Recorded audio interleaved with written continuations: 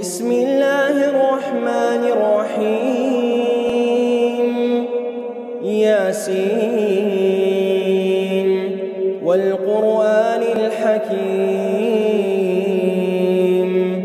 إنك لمن المرسلين على صراط مستقيم تنزيل العزيز الرحيم لتنذر قوما ما أنذر آباؤهم فهم غافلون لقد حق القول على أكثرهم فهم لا يؤمنون إنا جعلنا في أعناقهم أغلالا فهي إلى الأذقان فهم مقمحون وجعلنا من بين أيديهم سدا ومن خلفهم سدا فأغشيناهم فهم لا يبصرون وسواء عليهم أأنذرتهم أم لم تنذرهم لا يؤمنون إنما تنذر من اتبع الذكر وخشي الرحمن بالغيب فبشروا بمغفرة وأجر كريم إنا نحن نحيي الموتى ونكتب ما قدموا وآثارهم وكل شيء أحصيناه في إمام مبين واضرب لهم مثلا أصحاب القرية إذ جاءها المرسلون إذ أرسلنا إليهم 2 فكذبوهما فعززنا بثالث فقالوا إنا إليكم مرسلون قالوا ما أنتم إلا بشر مثلنا وما أنزل الرحمن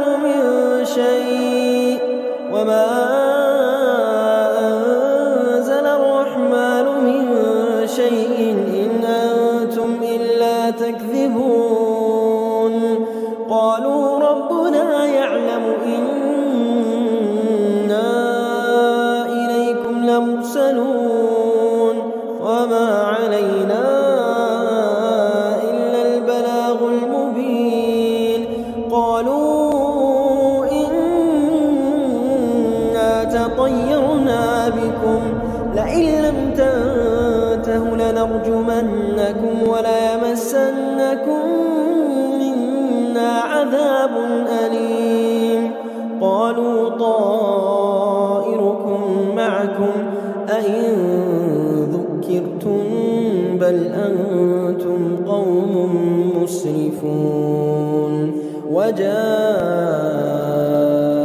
من أقصى المدينة رجل يسعى قال يا قوم اتبعوا المرسلين اتبعوا من لا يسألكم أجرا وهم مهتدون وما لي لا أعبد الذي فطرني وإليه ترجعون أأتخذ من دونه آلهة إن يردني الرحمن بضر لا تغن عني شفاعتهم شيئا ولا ينقذون إني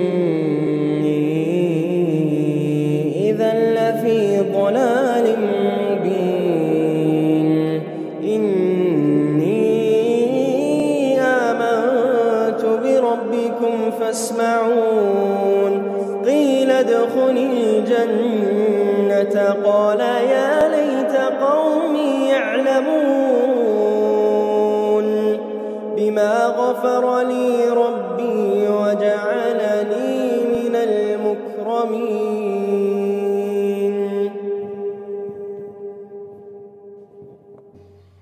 Assalamu alaikum wa rahmatullahi wa barakatuh, and welcome back to the realest podcast in the dunya, the three Muslims. Today, we are here with one of our OG guests, Abu American. Assalamu alaikum, brother. How you doing?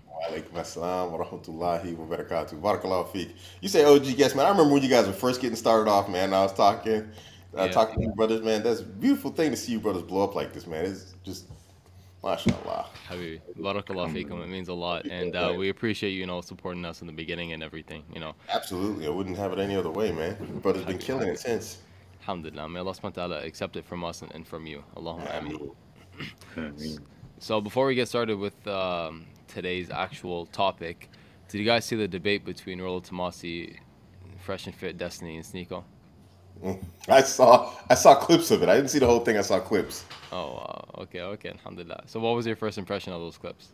I mean, I think everybody knows that I know Rolo. Rolo mentioned me in his third book, fourth book or third book, Red Pill and Really? Religion. He talked to me back and forth quite a bit about it, and so I guess I consider him in the sense of as close as you can be with a non-Muslim as a friend, however that works.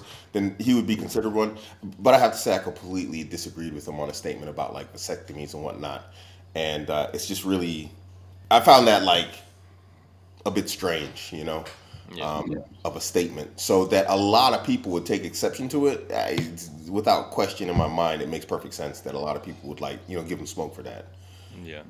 So do you think that this is something that Rolo would have said like a year or two ago, maybe in the beginning of his Well, career? this is going to be a controversial statement now because like I said, I do consider him to be a friend. Although I have kind of, in my just to be clear to any viewers, I don't really consider myself red pill. I did learn some red pill, whatnot. I spent a lot of time in that zone, but I do consider myself as a person who's exited it because of what I call red pill rot. And in my humble estimation, this is where the dodgy part comes in. Where he might take offense. I hope he doesn't. But I consider this to be red pill rot. I mean, I coined the phrase red pill rot, and red pill rot is basically when someone spends so much time in red pill and red pill ideology that it just starts to really change the way you perceive the world and relationships Yeah. between men and women. And Yeah, it's usually for the negative, and that's why I call it rot because it degrades instead of builds. The ideas. I got just allow me to rant for a second, guys. Sorry, I got into red pill because I was looking for help with my marriages. I was married for 26 years. I ended up in a divorce, and I wanted to get married again, and I wanted to get married to multiple women. I couldn't find help. I turned to red pill, and that's what I went there for. I went there to look for help. But after a while, I noticed, like, okay, there's starting to be negative attributes in myself because I'm very self-aware of my behaviors and my manners, and so I caught that. Then I started observing others, and I was like, okay, this is not unique to me because I was thinking maybe it's a problem of me. And so this is where I came with the red pill rot. And it took years to actually observe. So, yeah, I think that's a red pill rot thing because a year ago he wasn't saying things like this. Now he's saying something like telling a 20-year-old to, get a vasectomy. That's I find that problematic. Outlandish. Yeah. Considering how doctors, I don't know if this is correct, but my understanding is doctors tell you that you should consider a vasectomy to be permanent. That's the consideration they tell you when you're supposed to get it. This is my understanding. So you're going to tell a guy in his early 20s to get a vasectomy? yeah, yeah. It That is doesn't something make that's sense, crazy. bro. Yeah, It's I wild. honestly at this point I would relate red pill kind of like to nihilism in a way because like nihilism is on the fundamental level you're setting yourself up to be depressed and have just a really sad outlook on life.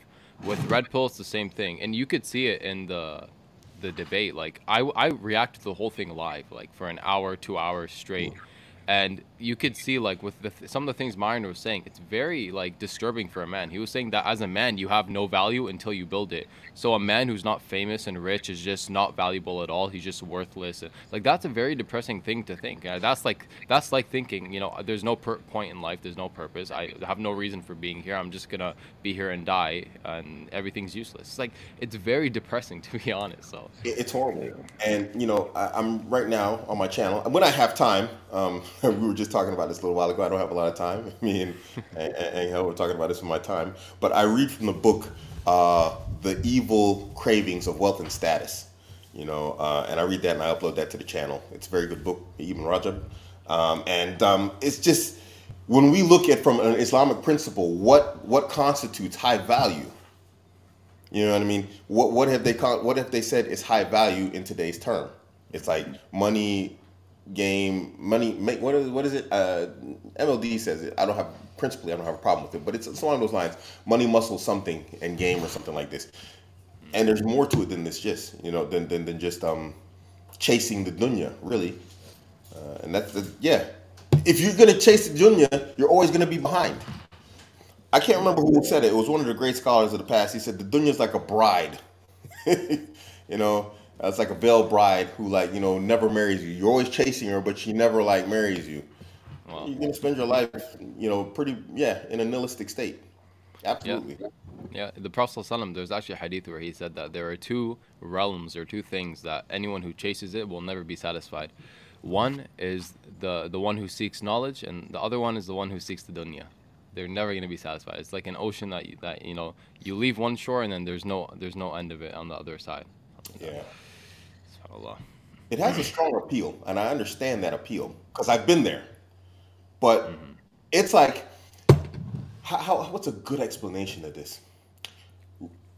Red pill for a Muslim is like a double-edged sword. You need the sword, but unfortunately, the handle is also double-edged and bladed. Does that sound right? So you've got a sword, and then the handle is also a sword. Yeah. You know what I mean? So and this is for Muslims. If you're not Muslim, then khalas. You can. The dunya is anything goes. But for Muslims, it's really a realm that they shouldn't be delving in my humble estimation. Yeah, and let's talk a little bit as to why. Sorry, Anil, if you want to jump in, bro. No, I was gonna add something, but please, we can continue. So yeah, let's jump into why. Why is red pill bad? Why is it wrong? Okay. Wrong in the sense this is difficult because I'm not gonna say it's wrong, but I'm not gonna advise brothers to get into it just because that's not wrong. Like I said, it's a double-edged sword, and the handle is also bladed. So, but it's problematic on multiple levels. First off, what we have to do is we have to look at where it started and why it started. Where and why it started was mostly because the non-Muslim guys were having problems with their women, right? And why were they having problems? Because these people have left their religion. I mean, when they were, and in the sense of we're speaking in a general sense, a religious society is better than a non-religious one. It's not a comparative to Islam, of course, but I would rather live in a practicing Christian society than a not practicing Western society, as we see right now with all of this stuff going on with children and these other types of things with deciding what gender you're going to be. We see what happens when you remove the religion from a state and a nation and a people. They become worse. And so when this started to happen, they looked for answers. So red pill was reactionary to feminism and the sexual revolution.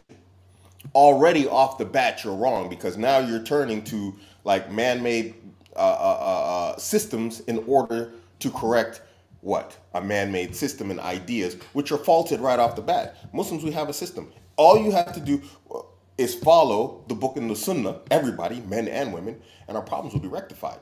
But this is also a problem with us, unfortunately, as Muslims, is that we're looking for answers in places that, we don't need to look for them. So it's like, if we just stick to the book and the sunnah first and foremost, red pill is not needed. Now, obviously, we have feminism and whatnot and all these other movements coming around, and everybody's absorbing stuff left and right because we live in Western society, and whether we like to admit it or not, we do absorb a percentage of the culture of the people that we live with. And so in turn, Muslims started to see I see sisters doing this because, red pill and whatnot, and we were looking for answers. And it's sisters are doing this. Yeah, that comes from this. And then we could start to correlate behaviors between Muslims and non-Muslims because, again, we're absorbing the culture around us instead of sticking, just holding on with our molar teeth to the book and the sunnah. And so we started to also find answers. But then with finding answers, it's the same problem. Because it's reactionary, you're pulling in problems. You see what I mean? Because Yeah. when we look at feminism, we see that the outcome has been negative, right? And everybody, both the non-Muslims and the Muslims followed the non-Muslims in this, following handspan per handspan, as we know, as the Hadith says. We see the negative outcomes of feminism. What we haven't seen so far, or what we're starting to see now, are the negative outcomes of red pill. Because this is a newly introduced concept, right? We've had a long time, 70 plus years of feminism, if not more, if we look at the suffragettes, and we've seen the outcomes of it. So now we start doing the same thing with red pill. We're just throwing like, hey, concepts and ideas out there, and we're not really sure what the results are. But we do now. Now we see, well, I call it red pill rot. We start seeing nihilism creep in because, especially from the non-Muslim perspective, these guys got into it to learn about women. They learned about women. It worked. But what happened? Then they started seeing only negative about women and thinking only negative about women because what they wanted, they got. What did they say? Be careful what you wish for. So they started sleeping with women because that was the primary goal of them, of theirs with red pill. And then they were like, well, women can't be loyal because I'm going out here using what I learned to sleep with people's wives. And therefore, if I get married, that's going to happen to my wife. Why would this happen to a Muslim?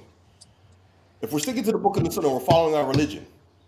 What do? We keep it in our pants, right?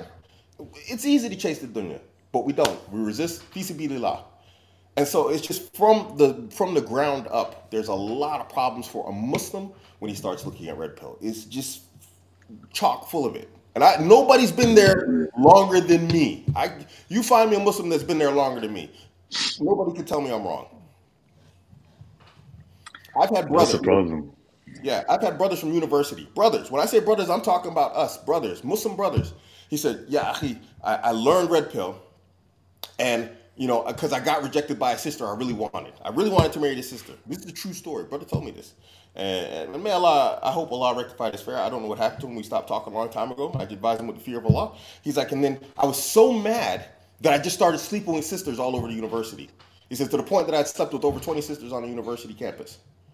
He says, just out of anger. He was just mad. He just wanted to basically, like one of those people that just like destroy the world, He wants to watch the world burn. And this really, I think that was the point when I was already on the idea of red pill rot. And then right there, I was just like, you know what? This is super problematic. And that was the day that I decided I was like, I wasn't going to teach game. I was going to teach anything else about red pill. And I started like really moving away from it. Yeah, that's good to hear. Yeah. Before I get into what I wanted to say, Anho, bro, I want to hear your thoughts on this. I was gonna add on to it that the problem is now that a lot of Muslims will say, "Oh well, why don't we just take from it what works? Like take the good stuff and then leave the bad stuff." But then it's like you said, if we're on the Quran and we're on the Sunnah, if we're actually looking into this, I mean, this gives you everything that's the good things that you would find in red pill. I mean, yeah, I used to say that. I would say it's like cooking. I used to say red pill is like cooking. It's the comparison is cooking. It's like, if you have a hamburger, we can one for one make a hamburger as a Muslim because we can use beef, chicken, whatever else. Bacon burgers, we can still copy because we have beef bacon, turkey bacon. There's chicken bacon. No, there's not chicken bacon, but there's turkey and beef bacon. So we can make, bacon burgers. But if you want a pork chop, there's no way you can't replace the pork out of a pork chop sandwich. It's pork chop. Therefore, we abandon it. And that was my idea with red pill at the time. But it's just, there's channels out there, and I love all my brothers out there, but we see it. It no matter how you deal with red pill, it ends up adversarial. Because the reality is there is a reality there, and this comes into the part where we talk about the realities. But it's also problematic. Men and women do have different reproductive strategies. And automatically, when you push yours, you're going to put yourself in conflict with a woman. But it's not necessary because the book of the Sunnah covers all this already. Right? Yeah. It tells us how to deal with our relationships, from polygyny to monogamy to whatever else. So really, what do we need? We need to go back to vetting our partners, properly, making sure that they're upon the religion so that they act upon the religion. So when you marry somebody, you don't have these problems. Yeah, and look where the problem really lies. We as Muslims, we're going to non-Muslims to try to solve our problems.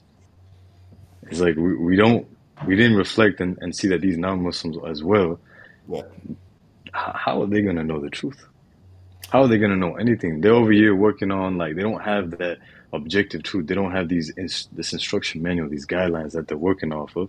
So they're just going with whatever they find, and they're finding this stuff that's a red pill. So you're gonna go to these people and you're gonna try to get the answers for something that you're going to in your life. When in reality, maybe you should be looking at the proper Muslim men Very and true. who maybe they've taken care of this issue because it's a rise in their life. Maybe if you were to find these men and you were to ask them and take advice from them, then you would actually solve the problem that you're trying to solve in a much better light than going to someone who uh, just has no real direction, for Yeah. lack of better words. And it's funny because we've had about like 7 to 10 years of red pill right now that I've been looking at, and I can't name personally anyone who's entered into the zone, found what they were looking for, and like properly exited it. I mean, everybody's still doing the same thing, same problems, same discussions over and over and over.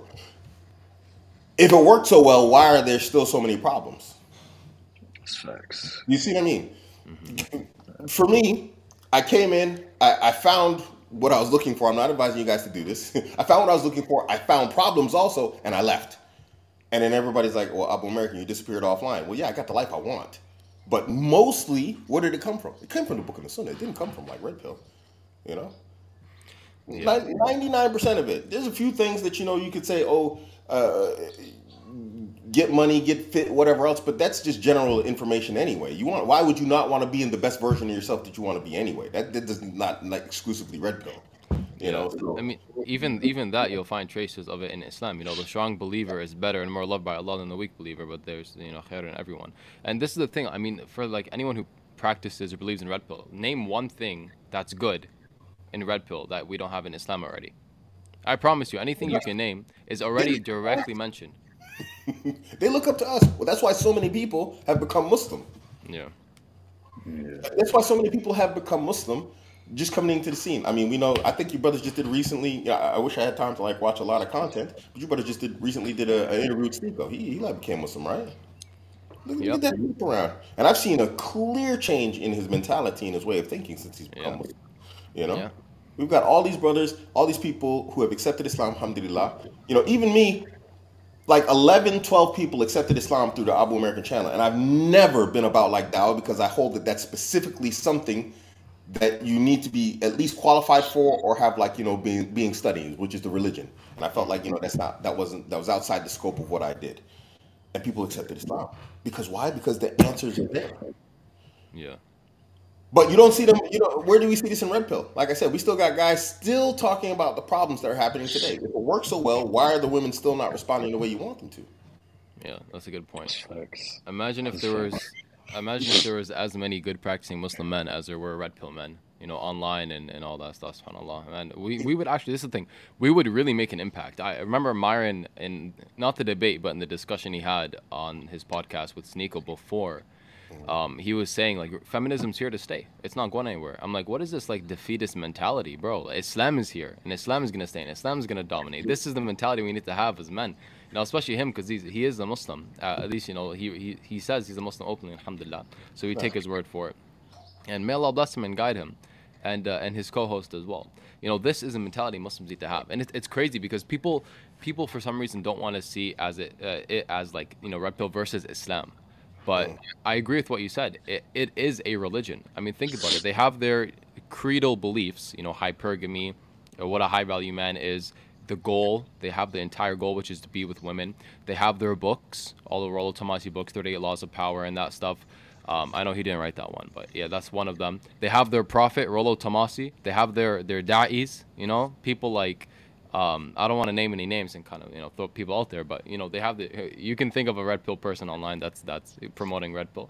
They have everything. They have the apologetics and everything. Yeah, indeed, absolutely. So yeah, I don't know. I understand the appeal, but guys, just stay out of it. It will mess you up one way or another. Alhamdulillah, I'm happily married. To multiple women. I consider my family life to be happy and stable. But I can't say that it hasn't left my impact and damage on myself. You know, the only issue is, like I said, I'm very self-aware of my behaviors. When I'm acting crazy online, I know I'm acting crazy online, guys. So when I'm at home, I also know when I'm displaying negative attributes, and so I think to myself like, okay, where did this come from and why?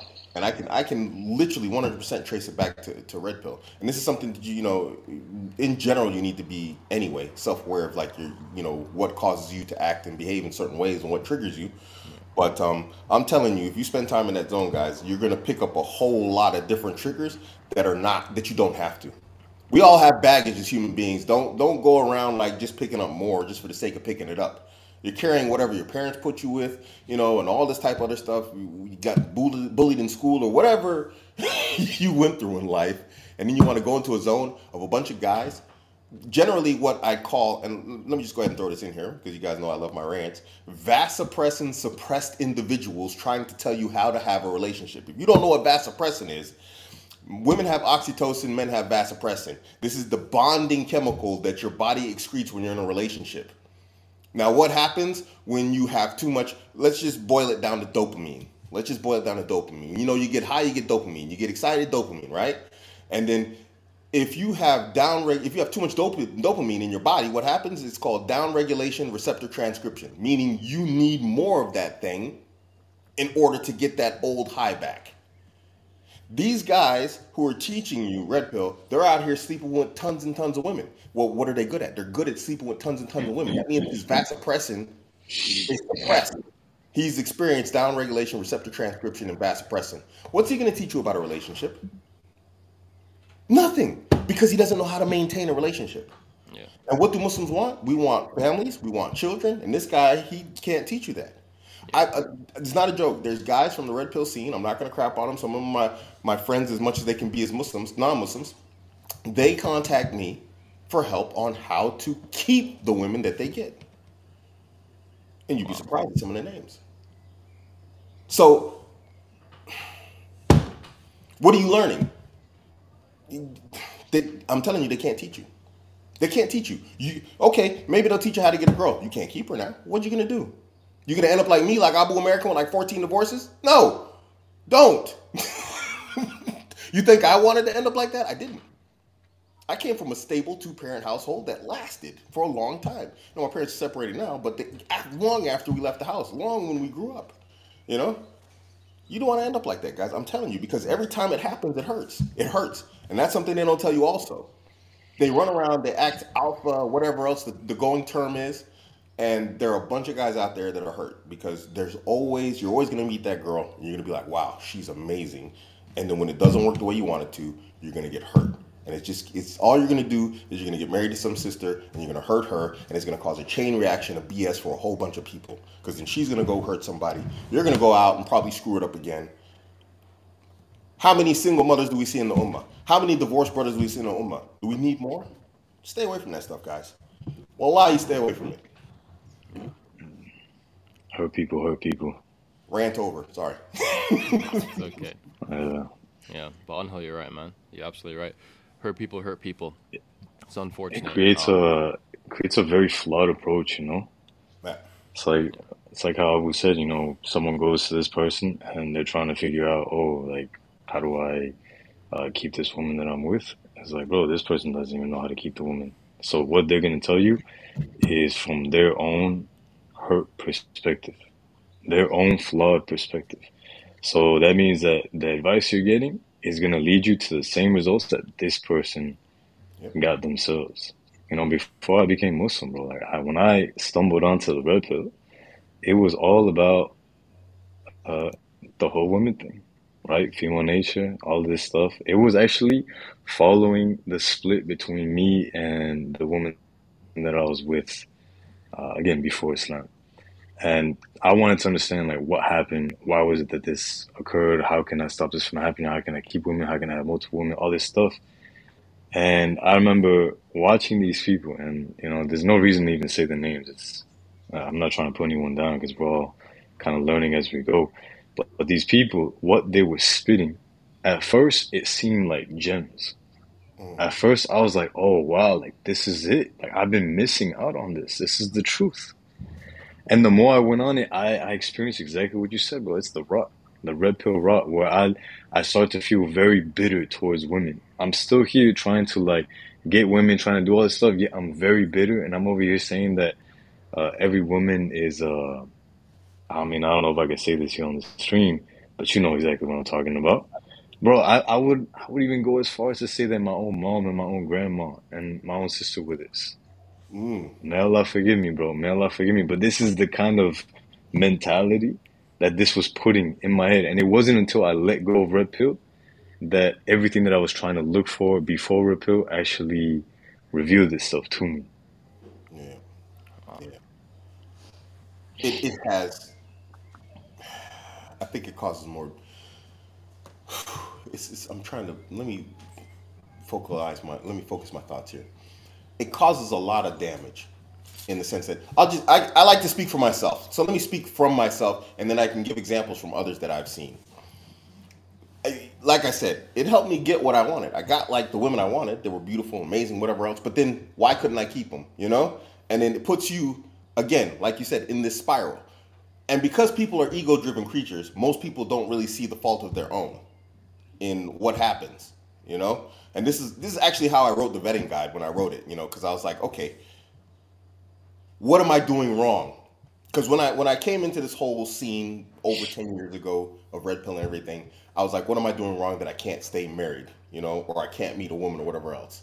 And then when I actually figured it out, I started getting the women and things still weren't working. I was like, okay, I followed the steps worked. What happens now? Why am I still having negative results? So I started looking at myself, you know? And then when you start putting the puzzle pieces together, you start looking at others, you start listening to others, like, okay, this isn't going to work. And when you look at the non-Muslims, it's not working. Fresh and Fit can have that show every single week. What's changed? He can do that show every week for the next 20 years. You think it's going to change? It's not going to change. It doesn't fix anything. Islam has That's very always true. simplified the affairs of the people. Always. We have not seen this from Red Pill. And I've been in the Red Pill scene over 10 years now. Yeah, yeah. I think that's beautifully said. And just to add to that point, I think to point out the exact issue is it's that it's a reaction, right? Like if you're always reacting to what someone else, like let's say you're in a fight, you're always reacting to what they're doing. You're never going to throw anything. You're not going to win that fight. Eventually, you're going to lose because you're just reacting. Red Pill's a reaction to feminism, and it's really kind of highlighted with the way they speak about it. It's like, okay, this is how you get women. The whole thing is focused on women. Watch out for these extreme type of women. That's a reaction. Only go for the women that will XYZ. Again, a reaction. They are, I think, so broken and defeated that they have made their goal just sleeping around. And I think for a lot of guys, if they realize that these men, their entire goal in life is to sleep with random women, they will instantly be turned off and be like, yeah, that's kind of sad. And it's kind of a bait and switch if you think about it. Red Pill is the biggest bait and switch that I've seen in recent history, because you get in and they're like, work out, make lots of money, be a good man, build your brotherhood, and you're like, I love that. I need that as a man. We all need that as a man. Yeah, let's do it. And then at some point switches, and it's like, so you can get all these women. Now you're kind of black pilled, or now you're MGTOW, or now like you're just in some weird extreme, or you just feel rage because you're just very angry at women because they've been reduced in your mind to this insane, sick, gold digging creature that will just eat whatever from anyone, and then end up with the man with the most money or something like that. It's very, very sad and depressing. Yeah, and that's the problem at its core, being reactionary instead of focusing on the book and the sunnah. If a lot of guys would just and this is not a sales pitch, but if guys would just focus on vetting, period. Don't use AbuAmerican's vetting system. Use your own vetting system, which should be the book and the sunnah. If you stick to the vetting system of the book and the sunnah, which is marry a woman with religion, you're not going to have any problems with feminists. Brothers are the sisters feminist, that one's feminist, whatever else. Okay, your exclusionary zone doesn't have to involve a whole bunch of red pill or whatever else. Exclude women who are just not the ones that meet the standard that we want as Muslim men. Period. Khalas, all your problems are solved. You don't need to go external. I understand the appeal, because there's a lot of women out there that are chasing, or they don't even realize they're affected by feminism. But then again, that makes your job easier. And if you feel like whatever else, if you want to have a negative feeling and say, hey, you know what, I don't think in the West I can find a one I want, then go back home or go somewhere else, another country. I don't have a single Western wife. It's not because I hate Western women. It's just the attributes I'm looking for are from women that are not from the West, unfortunately. Yeah, There's always a solution, yeah, you know. 100%. And you don't I have would. to fight Islam for it. Sorry. No, no worries, bro. I was just gonna add on to that point and say also, obviously, we don't want to overestimate our own influence and be like, oh yeah, I can change her. But at the same time, don't completely underestimate your influence and say, I can, maybe I can help her. Maybe there's room there. And I find that with a lot of brothers and sisters. It happens. I think more so with brothers that they're like, when I'm older, I'm gonna have multiple wives. And my women are all going to submit to me because they're the women and I'm the man and all this stuff. And then they actually enter a relationship and realize this is a human being. It's a lot deeper than just, oh, she's a woman, she's going to submit, you're the man, you're on top. There's a lot of intricacies. You have to be passionate and merciful and loving and all this stuff, because being a leader doesn't mean that you smack down a hammer on people's head.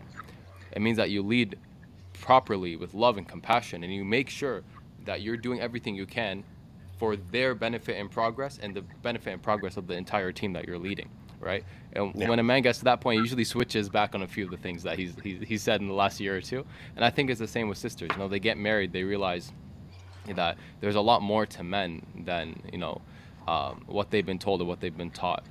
They just need the right man. Yeah, absolutely. I agree. I mean, this is also true. I mean, if a guy's doing what he's supposed to be doing, and I mean, we're just talking in general. Like I said, a lot of this stuff that they're preaching, it's disconnected from red pill. Like I said, why would you not go to the gym? Why not just be the best, most fit version of yourself that you can be? It's going to make it easier to do your Hajj. It's going to make it easier to do your Salah in old age. If you build your body now, that's not connected to red pill, and women like that. So being the best version of yourself in general, disconnected from external ideologies, it's going to help you. Absolutely, without question, there is more to men, and women have learned some very interestingly incorrect information on men. I don't know how to rectify that, as a guy, but yeah, we have the answers in Islam. All we have to do is look to it. And like you said, and then the reality is, you're absolutely right. You have to be a benevolent. I mean, just some general advice to guys out here from a guy who's probably done everything wrong that you can do in a relationship. And I can tell you right now, as a guy who's, alhamdulillah, happily married now, is benevolent dictatorship, I guess, is what you need. Where it's like, you are a dictator, but at the same time, it's like your people are your people, and you love your people, and so you do the best for your people, But at the end of the day, the responsibility and the accountability is yours. And women do want you to lead. That doesn't take red pill to tell you that. Women always wanted leaders. That was known before red pill popped up, and they put it under the red pill idea or the red pill concept. These are basic, simple things that we see in Islam, Yeah. But you have to study the Sirah, you have to study, Islam to see these examples. And the biggest problem I think that we have in today's time is the ability to extrapolate this from the Sirah and from the Hadith. I think this is a big problem, where it's like the ability to extract that information and say, here's an example, Yeah. But That's beautifully said. Actually, it reminded me of something I read in this book called the Creed of Imam al-Bayhaqi, rahimahullah. This is on the chapter of obedience to the rulers and kind of those in authority. And I'm trying to find the exact hadith because it mentions the husband, so on and so forth. So maybe one of you can jump until I can find it, so I'm not wasting time. Inshallah. Yeah, I'm just looking at some of the comments here. MashaAllah. Brother's going off on your comment section. MashaAllah. In a good way or a bad way? There's a lot going on here. Maybe they don't like the dictator term. Yeah, that's not being a dictator. That's just being a leader. I mean, a dictator is a leader, I think it's more so what kind of leader. The reason why I use dictator is because the reason why I said dictator, it has negative connotations, but at the same time, it doesn't have to be negative. We've turned it negative because of, again, Western socialization. But if we look from a literal term, if we go all the way back to the Khulafa, it's a dictatorship. They decide what is final, period. There's no argument on it. There's no discussion. And he makes decisions for the best of his people. You dictate to your people what is going to be and what is not going to be. It's not a negative thing. I mean, look at democracy. How's that working out? You got a bunch of people who might not be so smart voting on who's going to be the smartest and the leader. And then we see with Western leaders how things are going. It's not going very Yeah. well. Yeah, You know, I think just the term dictator has a really bad connotation. Like, look at the I think movie The so. Dictator. Yeah. People think of like Kim Jong Un or whatever his name is. People think of these horrible people who just will like cut off like three generations of your family if you like Yeah, look what's at this them the wrong localized way. ideas, like I Yeah, said. yeah, And 100%, yeah, 100%. I just found the hadith. It was in the chapter earlier. Alhamdulillah. And the Messenger of Allah sallallahu alaihi wasallam, he said, and this is in Bukhari and Muslim, indeed each of you is a shepherd, and each of you is responsible for his flock. So he already paints a picture of like a shepherd leading, his flock of sheep or whatever. The ruler who is over people is a shepherd and responsible for them. This is like the Khalifa, this is the leader of the entire nation. The husband is a shepherd over his household and responsible for him. So just like the ruler is the shepherd of the entire nation, the father is the shepherd of his entire household. He has to lead them, as if he's a shepherd leading his flock, his sheep. A man's wife is a shepherd over her husband's home and her children, or their children, and she is responsible for them. A man's slave is a shepherd over his master's property and responsible for it. Each of you is a shepherd, and each of you is responsible for his own flock. This is why Islam is so beautiful. Accountability. When you are not in charge, right? Like, for example, let's think of the man outside of this context of his house. He's not the leader. The Khalifa is the leader. So he must obey. He must be a follower in that case and obey the leadership. absolutely. When he's in his house, he has a responsibility. Some men don't like it, to be honest. They want to be lazy and not have to lead their house. I was working all day, and some lazy men are like that. You actually have the responsibility. Yes, the right, but also the responsibility. You have to lead now. You have to take care of your family. You have that responsibility there. And the wife and the kids have to listen. When the father is out, it's the wife's responsibility. The kids have to listen. And so on and so forth. So that's the beauty of Islam, accountability. Red pills, like, make money and be with XYZ, and then you can kind of screw off till you die. Astaghfirullah al-Azim. Yeah, and a lot of times, what I'm seeing also recently is like a lot of these guys, they're living lives that are not congruent with their message. You know, Yeah, so that's a good point. you'll have like some guys out here, they're preaching these ideas, these concepts, and it's like then there'll be some expose on their entire life, and it's like, whoa, bro, you live like that? It's like, what happened to the whole red pill thing, man? What are you doing here, homie? So I'm seeing a lot of that too, and so yeah, it's really just if it worked so well, why is there so many contradictions and conflicts? Yeah, I don't know. This goes into the thing like single mothers. Let's talk about that real quick. Red pill, like they really, in the red pill world, they really rail and rally against single mothers. You know, and fair. Every individual is allowed to have their preference. You don't want to marry a single mother, don't marry a single mother. That's your preference. Knock yourself out. You know what I mean? Some people are not going to want to marry black people. Some people are not going to want to marry Arab people. Some people are not going to marry whatever else. You're allowed to have your preferences. Knock yourself out with it. But what we don't do in Islam, and what we've never seen from the Book and the Sunnah, and which is why I don't do it, is we don't see anybody just taking dumps on single mothers, whether widowed or divorced. We don't see it Islamically anywhere. So it's like, why would you as a Muslim now start rallying and railing against a brother who decides to do that? It's his choice. Let him have it. Khalas. Why are you getting into this? This is not your business. He took it. He made a decision. He understood. He calculated it. Maybe he didn't. Who cares? Say, Barakallahu feek, ya akhi Kareem, you got married. Mabruk. Khalas, why you got to get all into his business? Red pill, like, but you marry a single mother, you're cooked out, you're this, that, you're whatever, you're blah, blah, blah. yeah.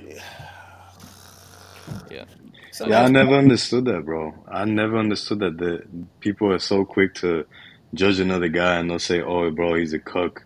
This man, he's over here. He married a single mother, or something like this." Like, bro, at the end of the day, it's between him and Allah. Like, if he chose to marry this woman, he's gonna be responsible for this woman. Now he's gonna be responsible for this kid, or multiple kids. And it's like, bro, that's in and of itself. That's like a sadaqah jariyah, or a sadaqah, I should say, not a jariyah, but.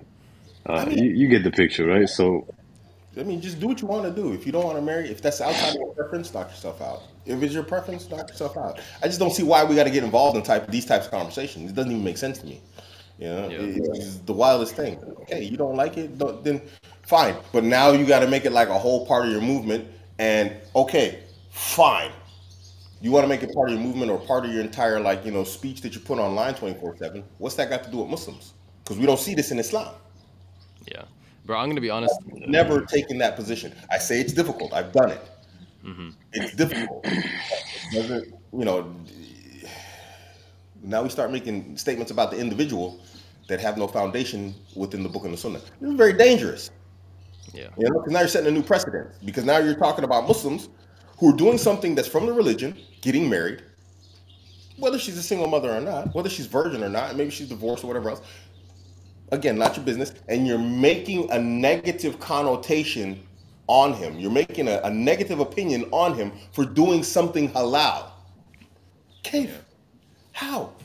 Where are you coming from with this? But it did something. He could go out and make zina. He could go out and make zina with a virgin. You gonna clap hands? What's the determining line here now? Yeah. And that's the thing. See, that's the problem. Most people would be okay with that. They would be like, okay, I'll just go. And some sisters are the same when it comes to polygyny. It's like, I'd rather have him just, go to like a woman for a night and sleep with her and don't marry her. Don't marry her. It's like, I swear, some of these extreme red pill people are just as toxic and stupid as the extreme feminists. They say the same exact things. With the women, it's like, my man can't be polygynous. Oh my God, you're in a polygynous relationship. How dare you? How could you? You're oppressed. You're this. You're a housewife. You don't work. Oh my God, you're oppressed. You had a child at 22. Oh my God, how could you do that? Don't you want to travel and see the world and Mars and Jupiter and all this stupid stuff? And then the guys are like, oh my God, you married a divorced woman. Oh my God, your wife. Well, I mean, hopefully they wouldn't ever find out about something like this in your personal life. But like things like, oh, she's not a virgin. If they ever hear that, it's like they're gonna lose their mind. She's been divorced before. She has a kid. It's like. This shows how selfish you are as an individual, how selfish you are. If let's say polygyny was normal, This is why people got to stay in their own lanes, man. That's it right there. Stay in your lane. Your brother made a choice. Let him have it. Yeah, 100%. Let's say that polygyny was normal nowadays, right, and was accepted. How many single women would be married now? How many more children would be taken care of now? And have like a male role model to look up to. I think that the father, obviously the biological father, should be involved. But just in case he's passed away or he's not there or something, there should be that relationship with a role model. Yeah. And that is fundamental. That is crucial to a good, upstanding society that is not broken. And what we are living is a dystopic society that's only getting worse because of red pill, yes, and because of feminism. And all we need is Islam to fix it. And we've shared practically why as well so far. Yeah. Absolutely. Bro, just think about this. Think about this for a second.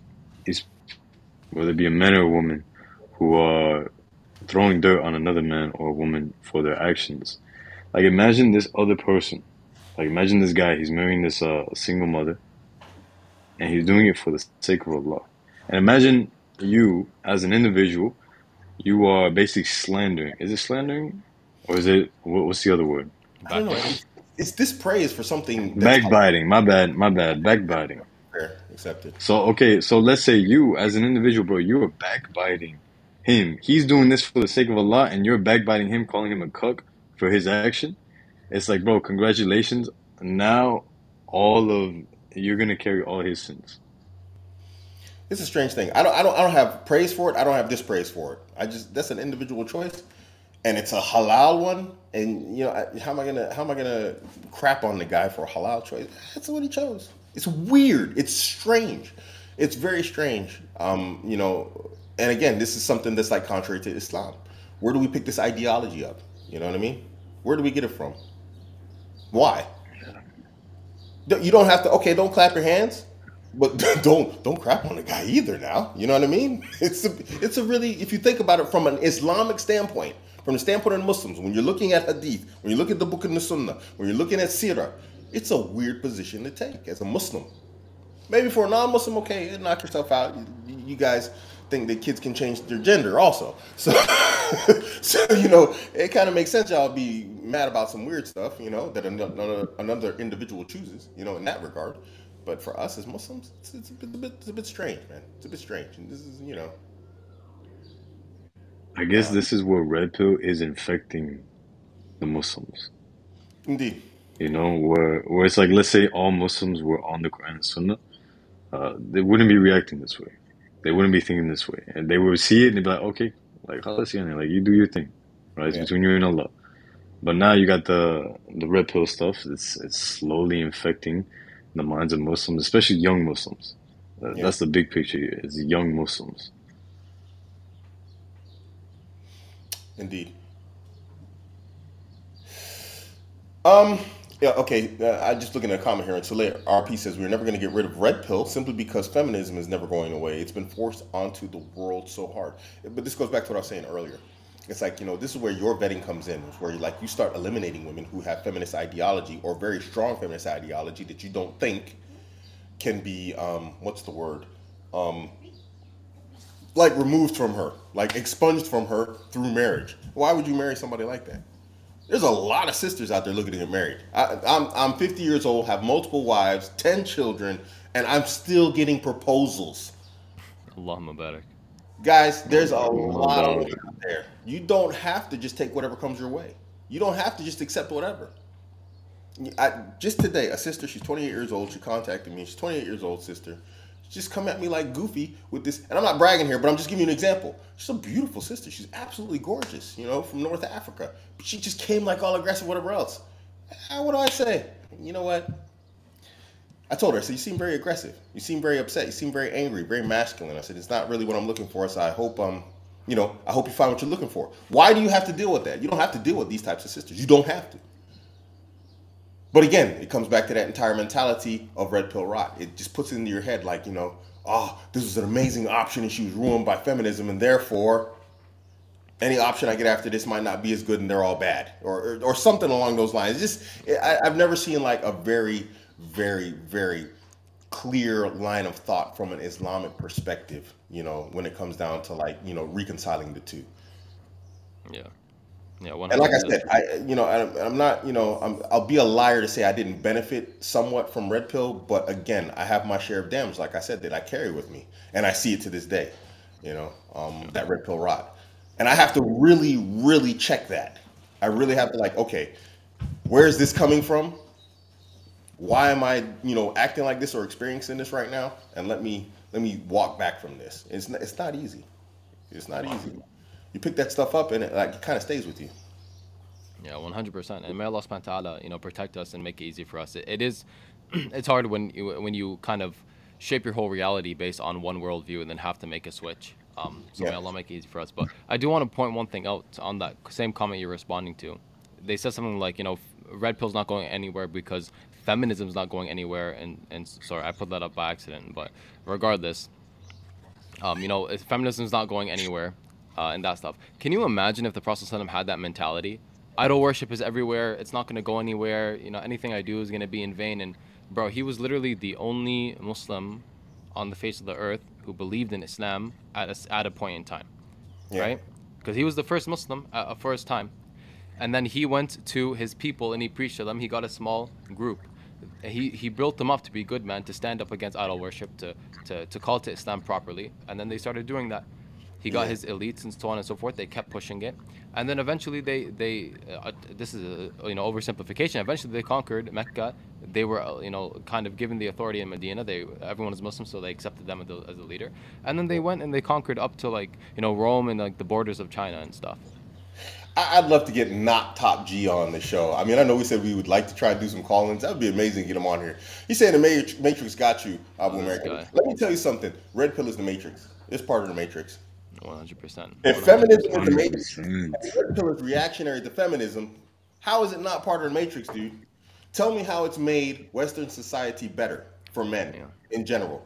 Where have we seen the improvement of Western society? We actually have all the red pill guys talking about all the 304s out there, but they're out there making 304s with what they learned from red pill. Yeah. Help me out, man. How's it not the Matrix? 100%, 100%. And I would like for these people, these extreme red pillars and extreme feminists to actually make an actual case, provide some kind of argument. Don't give this weird speculative garbage. Like make a comment that just does not have to do with speculation. Make actual points. Don't just say, "Oh, the Matrix got him." That's such a cop out to not have to deal with what people are saying. It's so annoying. Like imagine I looked at you. I'm like, oh, he's just a soy boy. I don't have to listen to what he's saying. It's like I don't think you really appreciate that. You'd want me to, engage in with your comment intellectually. So we do invite you and everyone else on the show, inshallah. We were gonna do a call in, but I realized that our fan base is solely basically Muslim. We're not really gonna get a lot of red pill people jumping on. But if you guys want to jump on, inshallah, we invite you. Just go to the 3Muslims Discord, verify, go down to the call-in section, and we will bring you up, inshallah. I mean, it's clear that there's a lot of pros in there. Pro red pill ideology guys. Some of them I know. You know what I mean. Some of these guys are on my Discord. Like Sule. I've known Sule for a long time. Nice brother, love him to death. He made the comment about it. Bro, pause for a second. This guy who's saying that you are basically the Matrix got you or something like this. And just let's think for a second, all right? Let's say that okay, for them, red pill is like out of the Matrix. It's like it is what it is. Okay, clearly this person has not looked into red pill deep enough, right? It's like you said, when you start getting really deep into red pill, number one, you get the red pill route. Number two, you start getting this ridiculous stuff, like how we first said on the stream, where Rolo is over here saying that every man needs to get a vasectomy. What kind of trash is this, bro? And listen, bro, when I was into the red pill stuff back in the day, I started really looking into it because, again, like this stuff was making a lot of sense. And the deeper I got, I actually started finding out about things like MGTOW, like men going their own way. And I was like, you know what? Exactly what you said, Rami. I was like, you know what? I need this in my life. I need to be like this. I need to be strong. I need to be going in my own direction. I need to make my own money. I need to make myself into something in this life. Because it's not given to me. I have to create it in my life. And the deeper I got into this, I started looking into like MGTOW channels. And bro, some of these guys were saying, disregard women. Don't even talk to women. Don't do anything with women. Yet they're over here promoting like sex dolls and pornography and all this other stuff. I'm like, bro, what the hell is this, man? Like, this is so far off. Like, there's something's like not aligned. You know what I'm saying? So it's like, for people who say that red pill is it, for people who say MGTOW is it, like y'all are clearly stuck in the system. And for then you to look at someone who has left the system and say, bro, you're in the system, you're in the Matrix, like, bro, clearly you haven't looked into it that much, bro. I'm in the Matrix with multiple wives, 10 kids, mashallah, decent career. If that's the Matrix, then okay. I mean, a lot of these guys, actually, to the brother that commented that, what define Matrix? What is a Matrix? When you say he's in the Matrix, what does that mean? A lot of these guys can't define what the Matrix is. It's just a word that they throw up when they don't like something. Oh, that thing's bad? Yeah, it's a part of the Matrix. What is the Matrix? Enlighten us. This is another problem. It oversimplifies complex problems. If the woman responds the way I want her to, positive. If she doesn't respond the way I don't want her to, 304. And no, maybe she just don't like you. There's a lot more to it than just this oversimplification. Okay, maybe that's an extreme oversimplification that I've actually thrown out there. Maybe that's a little bit dishonest. But really, when you look at a lot of the public discourse taking place out there, this is like what it boils down to. And it's just it's all messy. It would be nice to get some of these guys on here, though. Where are you guys at? Yeah, 100%. We're waiting on you guys. Nobody's been a Muslim in this zone longer than me. So if there's somebody out there who's been in this entire sphere longer than me as a Muslim, please step forward. You have something to teach me.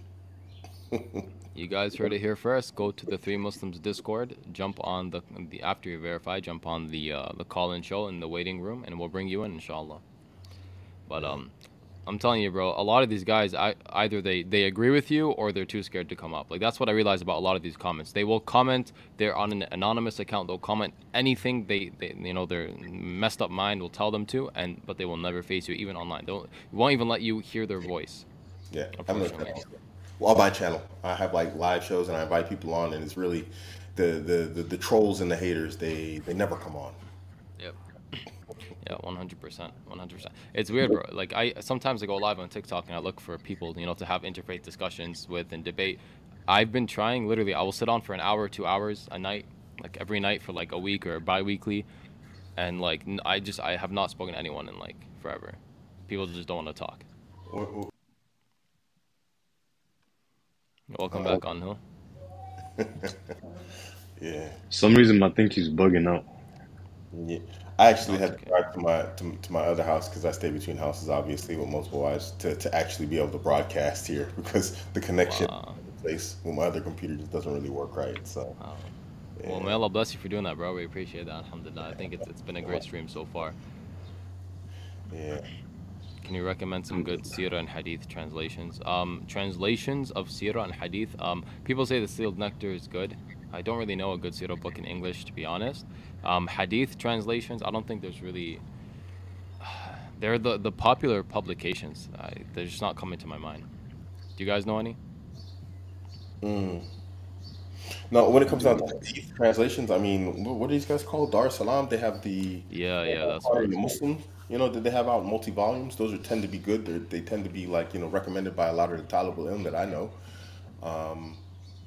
Those two right off the bat. I mean, if you if you're a regular person, those books keep you occupied for the rest of your life, probably. You know. So I mean, those from Dar es Salaam. I think the Bukhari is like 9 volumes. Is it? I can't remember anymore. I have it. I left it in Qatar. I forgot it there. Mm, And the abridged Muslim is no. So Bukhari is like 12 volumes, and the abridged Muslim is like 8 or something. yeah. You spend a lifetime reading those, man.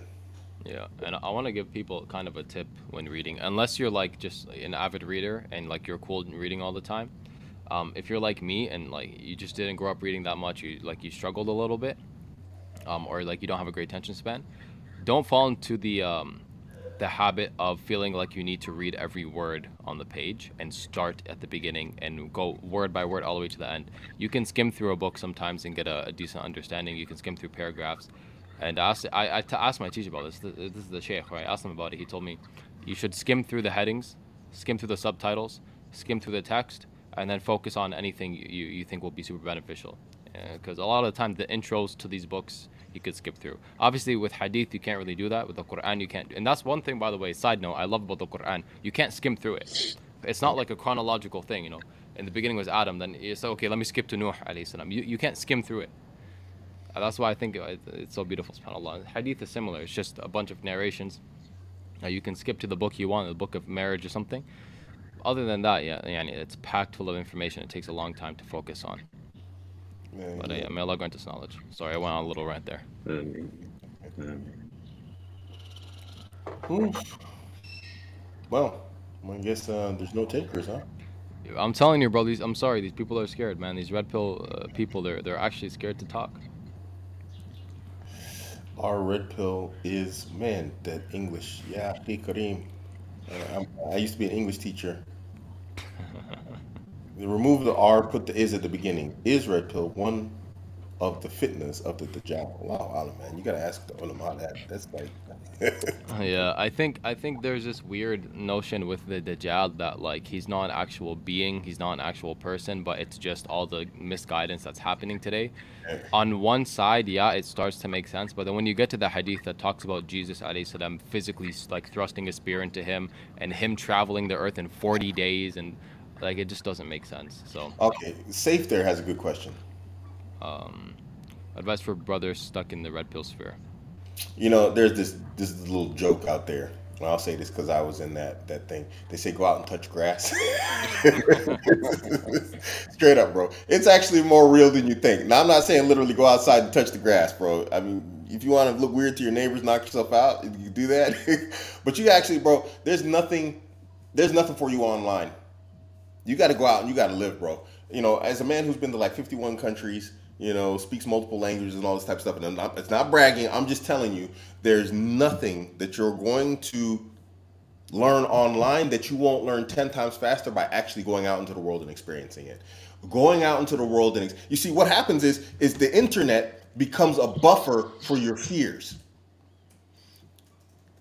Guys are afraid to actually go and try and approach a family about marriage or go to a sister and say, hey, you know what? I want to talk to your wali, whatever else. And so what do? You use the internet, red pill, all these talks from other guys talking to women, talking about women as a buffer to not actually face your fears. 100, I'm telling you, I've seen it so many times.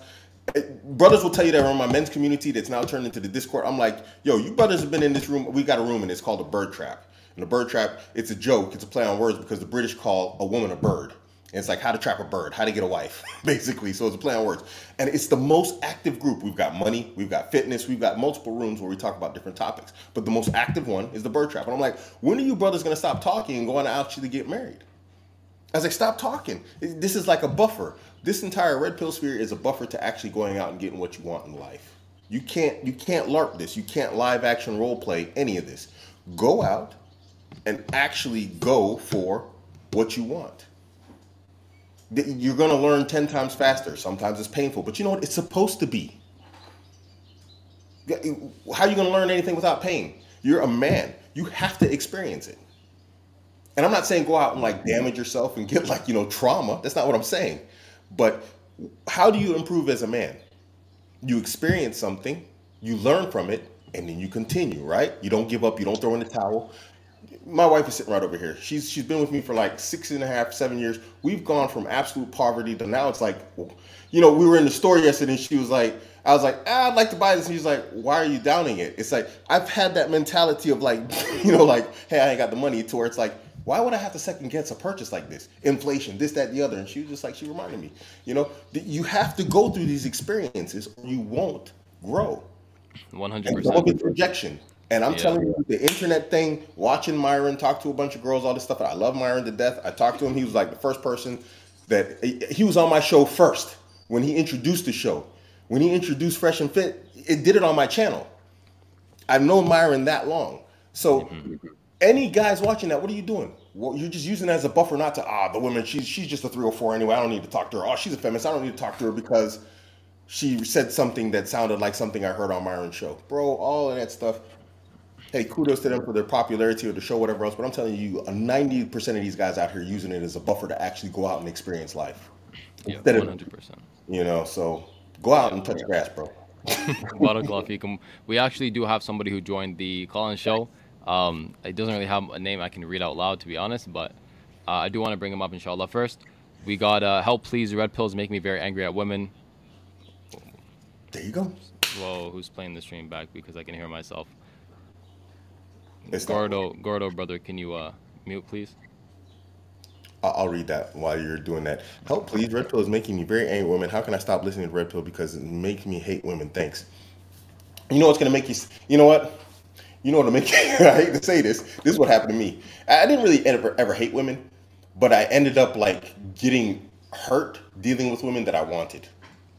I have women I wanted now. Don't get me wrong. That's not what I'm saying. But, when you actually lose something that you want, this comes back to out touching grass type of thing. It's like, it's going to make you want to let it go. You're going to start like question like, okay, why didn't that work? Because this comes back to the baggage that you pick up.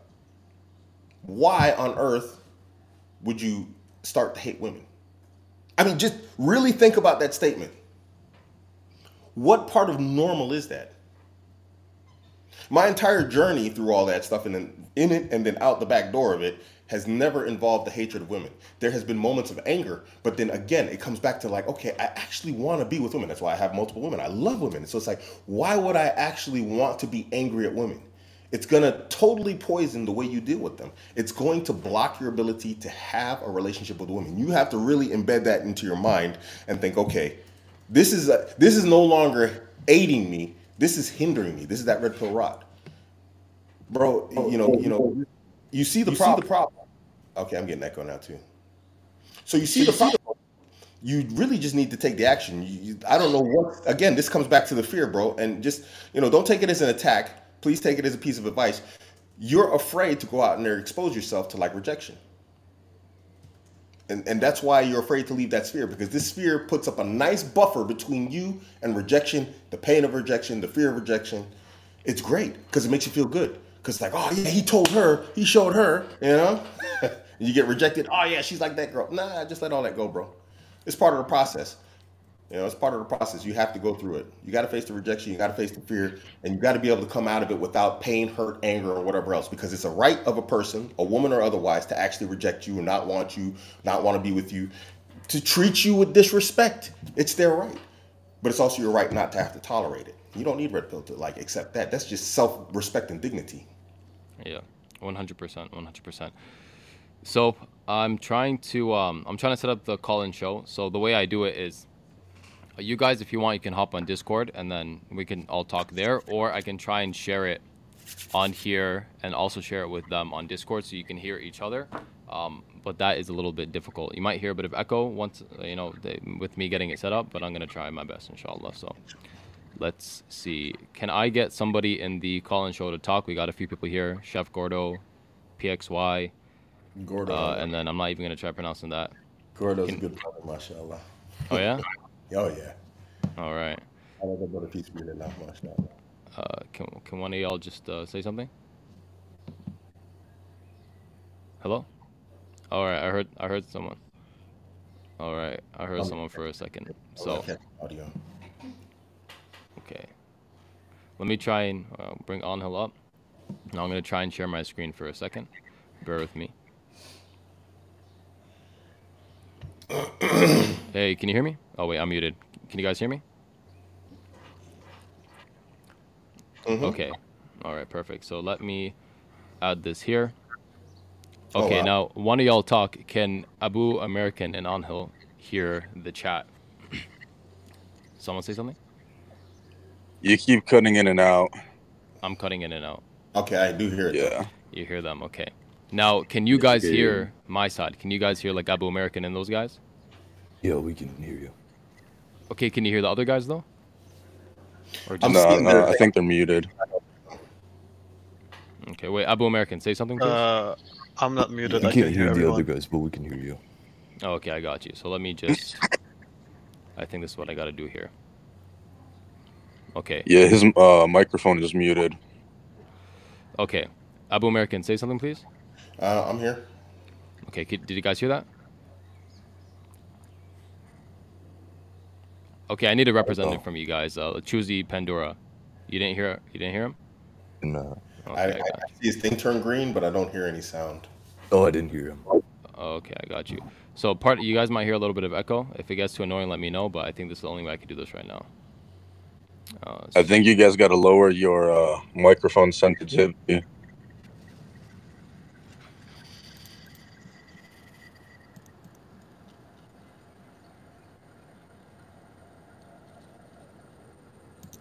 Okay, my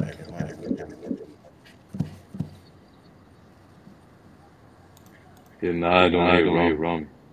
But I hear a nasty echo. Okay, yeah, that's my fault. Do you guys want to just jump on the Discord instead then? AbuAmerican, you have Discord? Yeah, I have Discord. Jump on the Discord where what? Give me 1 second. Keep the Telegram back up on this PC here.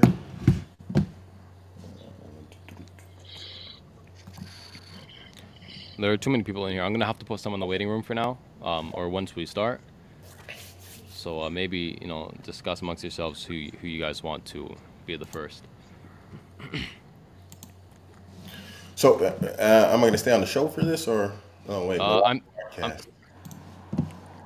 If you don't mind just stepping in the waiting room, that'd be appreciated. AbuAmerican, why don't you just jump on Discord, turn your camera and mic on there, and then I'll share the screen here. Okay. All right. Bro, do you want me to do the same thing? Yeah, if you don't mind. Okay. Ronnie, can you send me the link? Yeah, it's let me get it for you.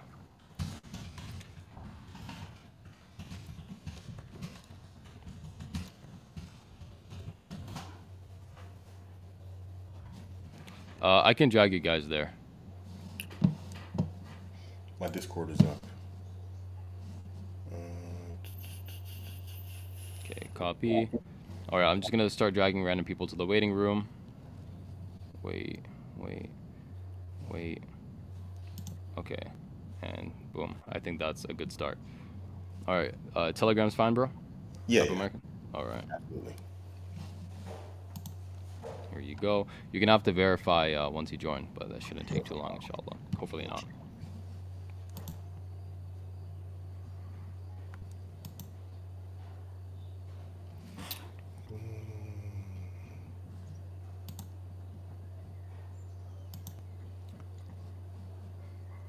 Let me see. I appreciate everyone's patience while we set this up quickly.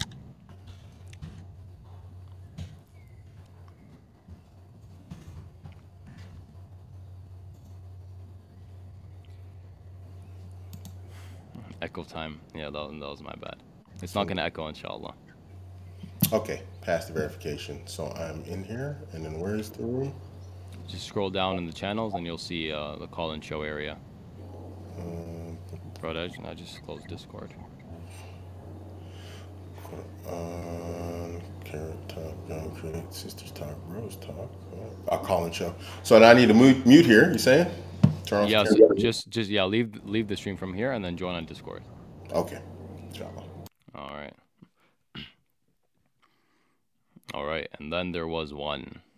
Alhamdulillah. Okay. Yeah, this is usually just the smoothest way to do it. So, I guess we'll get it done this way, inshallah.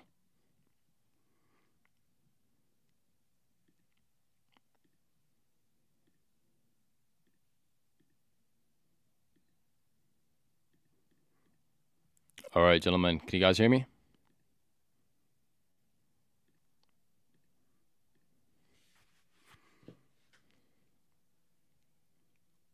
Hello, can you guys hear me?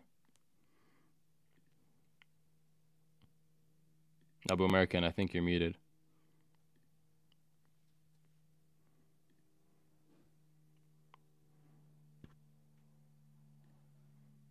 Or is this my end? That might be my end. My bad. Okay.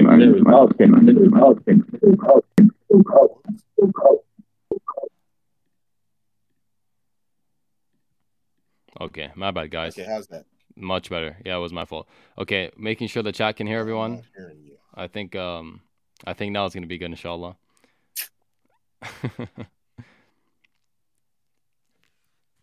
Okay, now I can't hear you for some reason. You can't hear me?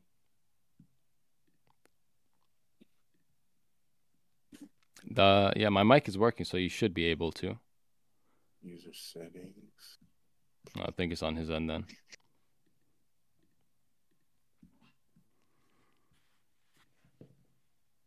Now it's good? Okay, so everyone can hear everyone, I think, except AbuAmerican. Mm-hmm.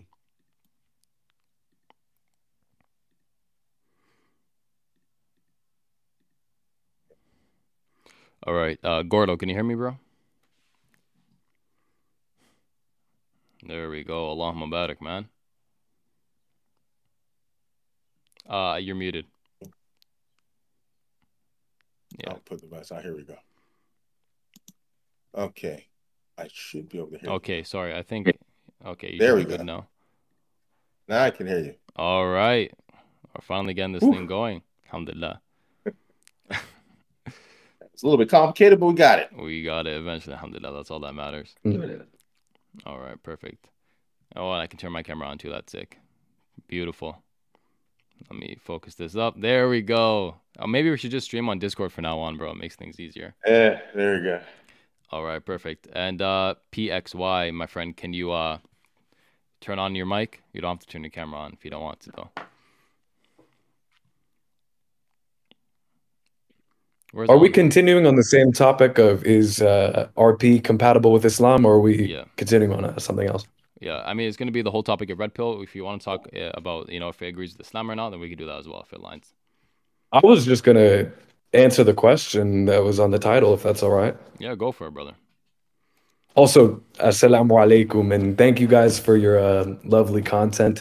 I believe I found AbuAmerican through you guys and Mahdi a couple months before I became Muslim, about 16 months ago. So, alhamdulillah, it's been quite a journey, in fact. Alhamdulillah. May Allah bless you, my brother. Alhamdulillah. Welcome to Islam. Thank you, brother. And so I was going to say, so I'm 24 now, and I actually Pardon me, I lost my voice a couple days ago, food poisoning. Um, I got into red pill, I guess, or learning pickup and game when I was 15, and I'm 24 now. And so I was agnostic at the time, and my family is Christian, and I began to explore that, and it took me away from religion, I feel like, for a minute.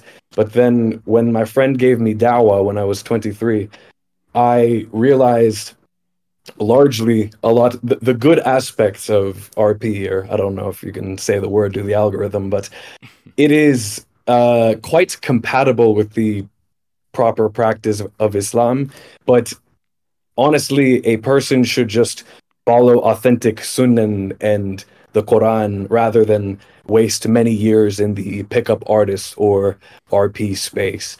Because honestly, they get a lot of things right, but they get the promiscuity aspect wrong. You know, RP is correct that Western divorce courts generally are a bad idea, and legal marriage can often have bad consequences if applied wrong.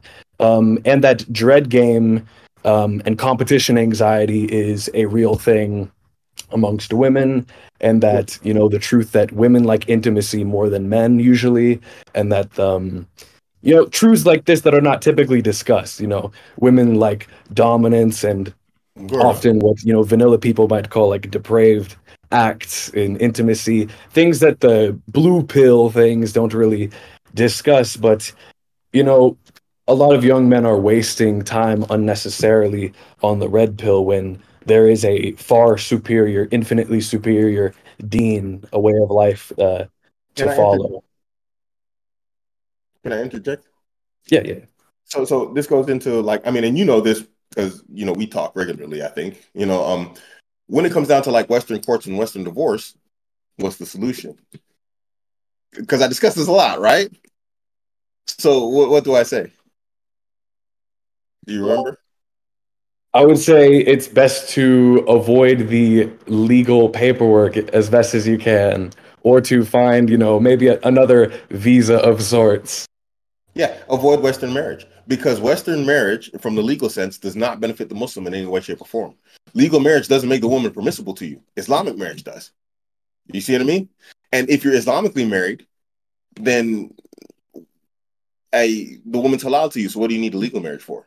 If a woman doesn't understand this basic concept, you shouldn't be dealing with her.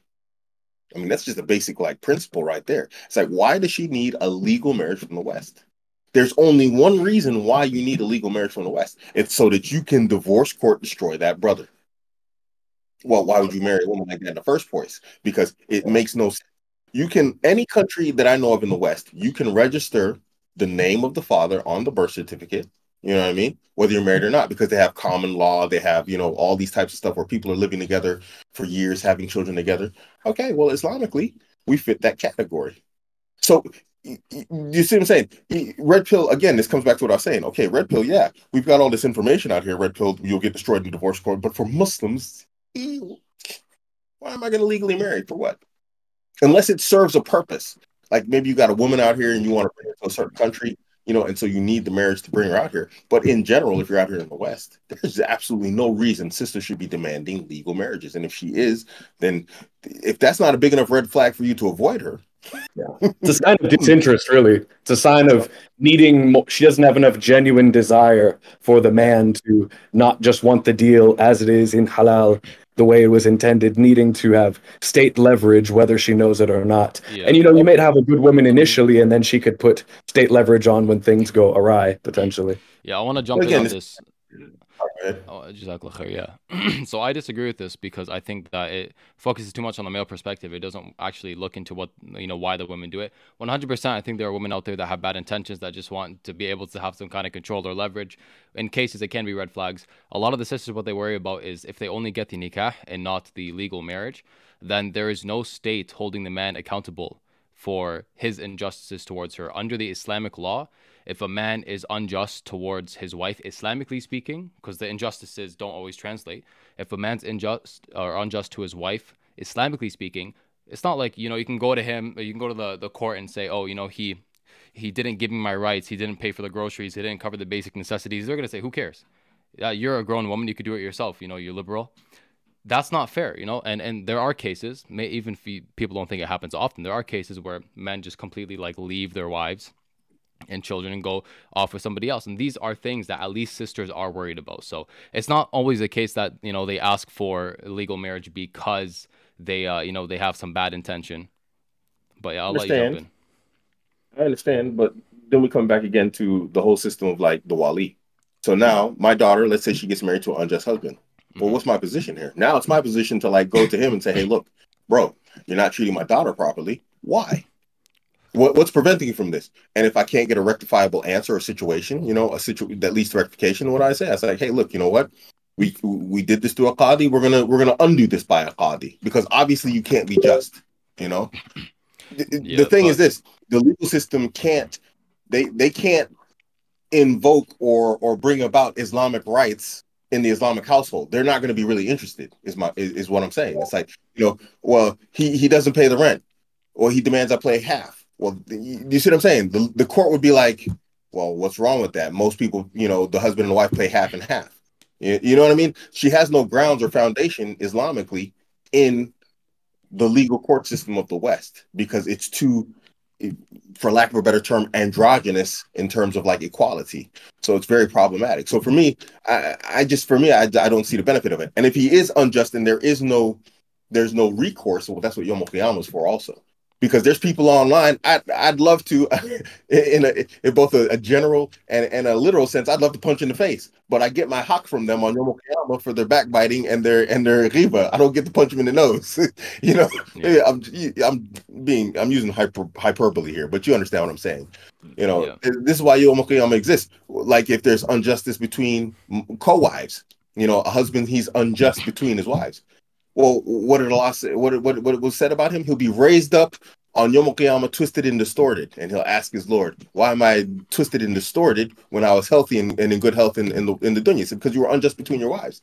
So this is not really the dunya is not the place to get your justice in that sense. I'm not saying that we should accept injustice, you know, and that we should allow for our sisters to be mistreated. That's not what I'm saying. But there are clear punishments, you know, listed within the book and the Sunnah that say, hey, look, if you're unjust to your wife, you better be careful. Ittaqillah, fear Allah. And if you don't, okay, we take the woman back and Yom Qiyam is your day. So for me, the Western legal thing is kind of like, I understand there's benefits to it. I'm legally married to my wife here, but because she needs a visa, because she's not from a country that like allows her to travel to Germany or Europe, you know, very easily. I understand situations like that. But if like you're both from America, to me, it seems like,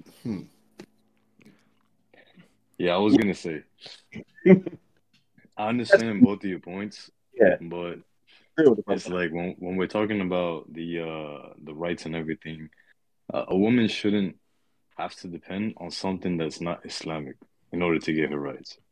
You know, like I understand, okay, yeah, like it will give the rights to the woman. You know, if the woman goes to the judge and says so and so, of course, like having the legal stuff is gonna help. But let's be honest, it's like how Brother Abu said, it should really only be utilized if there is a direct reason to get married. Maybe it's for visa purposes. Maybe it's for, okay, you're about to have children. You're gonna have a child, not even in the state that of which you are gonna be in. You're gonna be in a completely different state. So you need to have that visa so that when you come into the state, let's say you have to be in there for 5 months. How can you be in there for 5 months if the visa that you can only get upon arrival is maybe 1 month, maybe 2 or 3 months?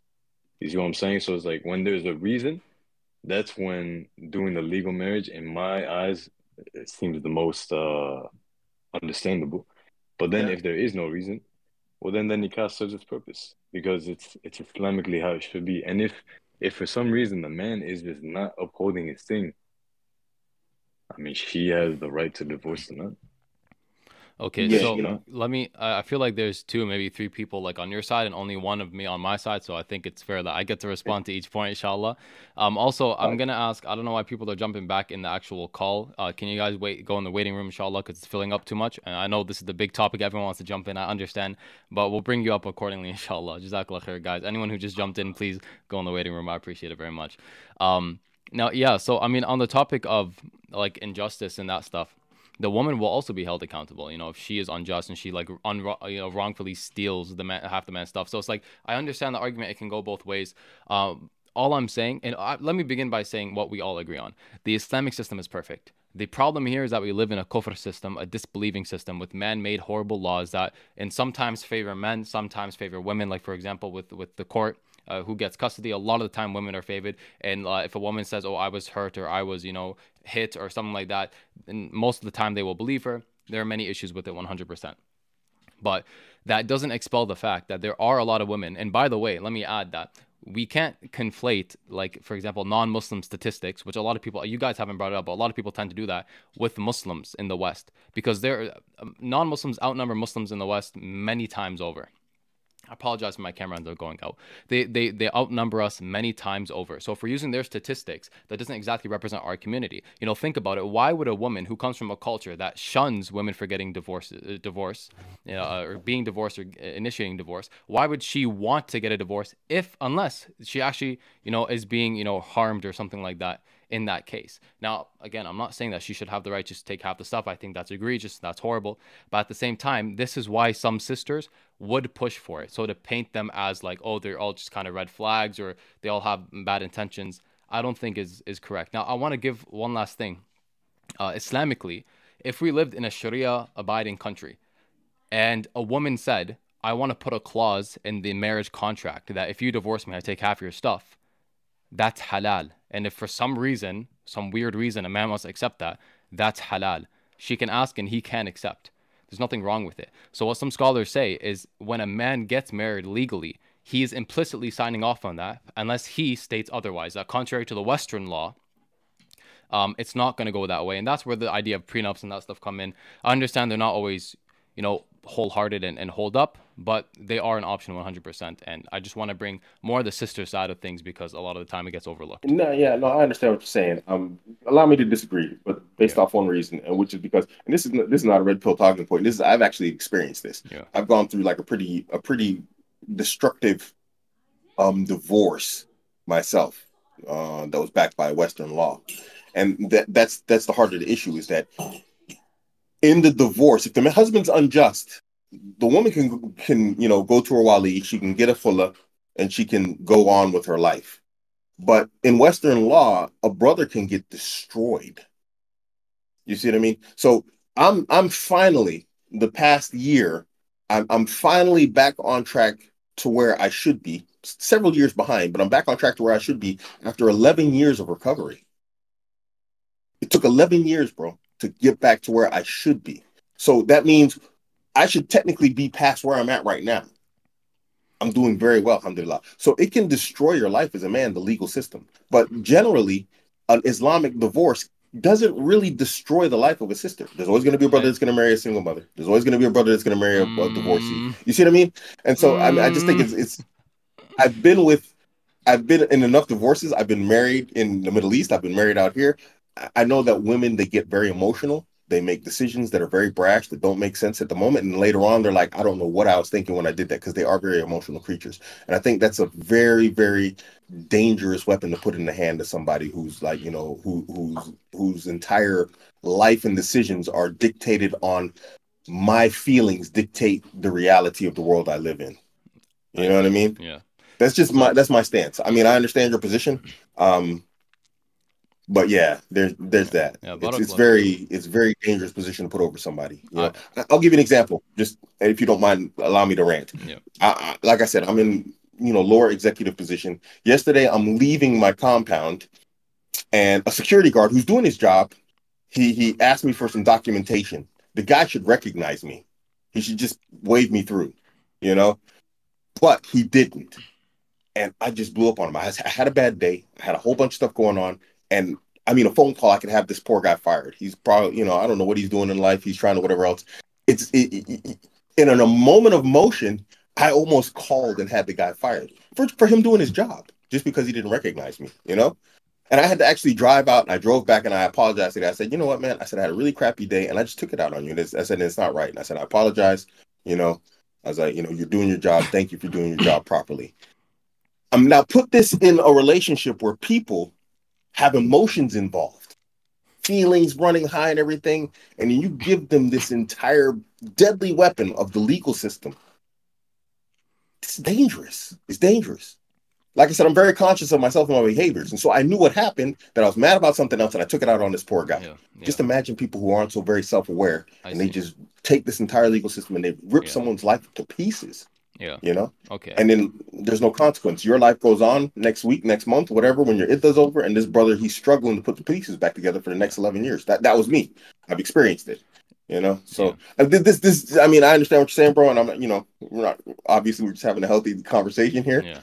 But I would say, you know, take that into consideration with legal marriage in the West. You know, that emotions, they play very, very ugly tricks on people. You know, and once it's initiated, you can't take it back. Firstly, I have a question. If anyone knows this, please chime in. When, let's say, a man and a woman and a man get married, they get a legal marriage. Let's say they're gonna get a divorce. Now, you know how the legal thing is, where the woman is gonna take way more than what she should, Islamically speaking. Does she have the ability to say, you know what, no, I'm not gonna take all this. I'm just going to leave it at this much, or just leave it at nothing? Yeah, she does, right? Yes. You can. Let's say you're in the U.S., right? You could go with your woman to the divorce court and just sign off and have it be done. An uncontested divorce is what they would call it. Yeah, indeed. Okay. So then I see two options, and by all means, Rami, don't take this as me like trying to cut the flow of everything. I'm just kind of throwing out what's in my mind right now. Yeah, no worries. But option number one is like the brother could get a prenup if he truly feels like the need for it before getting the legal marriage. Or I think you can even do it after, if I am correct. I have no idea. I'm very ignorant when it comes to this. But a prenup would pretty much solve that issue where, okay, if the divorce does happen, well, then it's gonna end up the same way as it would, Islamically speaking, if it was just a nikah. Or if he doesn't do the prenup, then he's placing the trust in her that she will be God-fearing, that she will fear Allah when the time comes, if ever the time comes, when the divorce might happen, that she is going to, you know what, no, Islamically, this is not how it's going to be. So I'm just going to take this much, and then we're just going to cut it off nice and easy. But then again, this is just what I'm seeing from my own understanding. But again, I'm very ignorant. Please, Rami, go ahead, because I know you were about to jump in on something. Yeah, barakallah fikum. So I think those are great points. Jazakallah khair. So AbuAmerican, first and foremost, may Allah subhanahu wa ta'ala bless you and reward you. I'm very sorry that happened. I definitely see that is the horrible downside to legal marriage. I think that there are downsides, like I mentioned. So may Allah subhanahu wa ta'ala reward you and elevate you for going through that, and allow you, to excel in every way. Allahumma ameen. And for all of us and the young men out there as well. Ameen ya Rab. I do want to say, actually I took some notes because I don't want to miss anything. So I don't 100% advocate for it. I don't say every single man should, especially if a man's going to be polygynous. You actually can't legally in these Western nations, right? So I don't say, am I cutting out for people? Yeah, there's a little bit of chopping. Okay. Yeah. My bad. I don't know if it's Wi-Fi or if it's the mic, but I thought it was just me, but I guess everyone else is seeing the chop as well. Yeah. Is it better now? Is it good? It's a lag for sure. Oh, it's a lag. We can usually hear what you're saying in between the chops. Okay, alhamdulillah, that's good. So, yeah, so I don't 100% advocate for it. I think generally speaking, it's good for the average person. I think for the average woman, it's understandable if she wants it because of the reasons I'm going to give. So first and foremost, you mentioned, it completely ruins a man's life. It could also completely ruin a woman's life if she doesn't, because let's say, she births 3 children, she doesn't have a legal marriage, and then the guy just leaves her or whatever. Now she's left with 3 children to take care of, and there's no legal responsibility, no accountability. She can't even divorce him and take anything because he's just left or whatever. Her name is not on any of the assets or blah, blah, blah, whatever. Like, women end up in those situations. Maybe it doesn't happen super often, but it does happen. And it is something that women are fearful of. So I think that at the very least, that's something that should be, recognized in these discussions. So their lives can also be ruined. The divorced women, especially in our, the Dacian Arab culture, they are horribly stigmatized. And this is something that you mentioned earlier, that, if you married a divorced woman, other brothers will look at you like, yo, what the heck's wrong with you, and all that stuff, including Muslim guys who maybe follow red pill. So why would a woman want to just throw herself in that position randomly if she is completely happy or decently happy with her husband, just to get some, just to get a bag or something like that? I don't think that's reasonable for maybe non-Muslim women. It is, but not for Muslim women. And then also on the point that, women can be emotional and just take someone to court and take half their stuff and it's undoable. I agree, but a man can as well. Let's say he's not legally married to her, he can threaten divorce. That's why we have 3 talaqs. That's why some scholars say that, if you say talaq 3 times in one sitting, it actually just counts as 1. Because men get emotional and say, okay, you're divorced. You're divorced twice. That's how emotional he is. And then after that, it's you can't do anything about it. So Islamically, she's divorced because he was emotional. And then there's no legal system to, to hold the man accountable or to protect the woman in that case. If he does divorce her, he can just, completely leave, be with another woman, and she's left alone, not being taken care of or anything like that. And I think that's an injustice. And I think that if men are really maintainers and protectors of women, that they shouldn't necessarily have a firm issue against this with every single woman, because there could be a chance that she would be left unprotected because the legal system won't cover her. But again, I'm not saying it's a firm thing for every single person. Hope my mic was clear enough, inshallah. Yeah, your mic was definitely cutting out. Bro, before you continue, I just want to say I have to get going. I love y'all for the sake of Allah. Habibi. But I'm going to say my salams. May Allah bless you, inshallah. I could try and keep, I can try and bring other people in here and keep it going. I personally do have to get going in a minute, but, for the sake of the call-in show, we didn't really have many guests, so I do want to bring, other people up, inshallah, after you respond. AbuAmerican. Inshallah. Okay. Assalamu alaikum wa rahmatullahi wa barakatuh, my brothers. Take care of yourselves. Wa alaikum salam. Ila liqa. All right. Arashi, I hope you made this channel private. So actually, no, there's 50 people in here. Damn. Your sound's cutting off. I didn't understand you. What did you say? It's okay. Never mind. I was gonna ask, can you make the call-in show private so we can bring people in here and they can't just jump in? Oh my God, I can't make it private. So the thing is, can you text me, because your sound is cutting off. I can't hear you. Okay, I'll text you. Literally, I heard one word.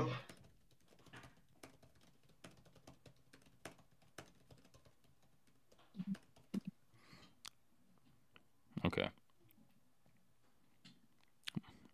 But AbuAmerican, Gordo, can you guys hear me? Can the chat hear me? Yeah. Oh, could I chime in and respond, if that's all right? Yeah, of course. I do have to leave soon, but inshallah, of course, you can jump in. Okay, yes. Well, what you're saying is true. Women don't want the unfortunate situation of a man unjustly leaving, and a man doesn't want a situation of a woman unjustly leaving with his resource. And that's why it's another red P tenet typically to say that the sexual strategies of men and women are often conflicting. We want generally what the other has, and usually to get what you want, they're making some degree of sacrifice. But, the solution is really to follow the Islamic process. Ideally, if a woman finds a man through her wali or a righteous man through the masjid, and he's connected to the community, even if there is not Western legal penalties for this divorce, he will still be judged by the community, and there will be consequences in the community. It's not a no fault thing, but I definitely agree. But I think it produces you're overcompensating for this problem with a haram Western court solution, because honestly, the number of men that leave women and their family unjustly is much, much, much lower, even though it's still terrible, is much, much, much lower than the number of women that initiate divorces. Now, one could say maybe those women had a good reason to initiate those divorces, in many cases, a lack of proper male leadership. But honestly, for me, I would love to get legally married, but it's like having your nuts on a chopping block and you're giving this knife to this woman and saying like, I trust you, you know, she might be a very trustworthy woman, but are you going to be entirely comfortable with her having this nuclear option of wasting months and years of your time and thousands of dollars of your assets in court, even if you do not necessarily lose the disputed assets? It's just it's a risky thing, you know. And my ex-wife, she actually didn't initiate like a court case against me. This was just the government coming against me because we divorced. She didn't initiate anything against me. The just court system just came for me. They were just like, we've decided this is your child support.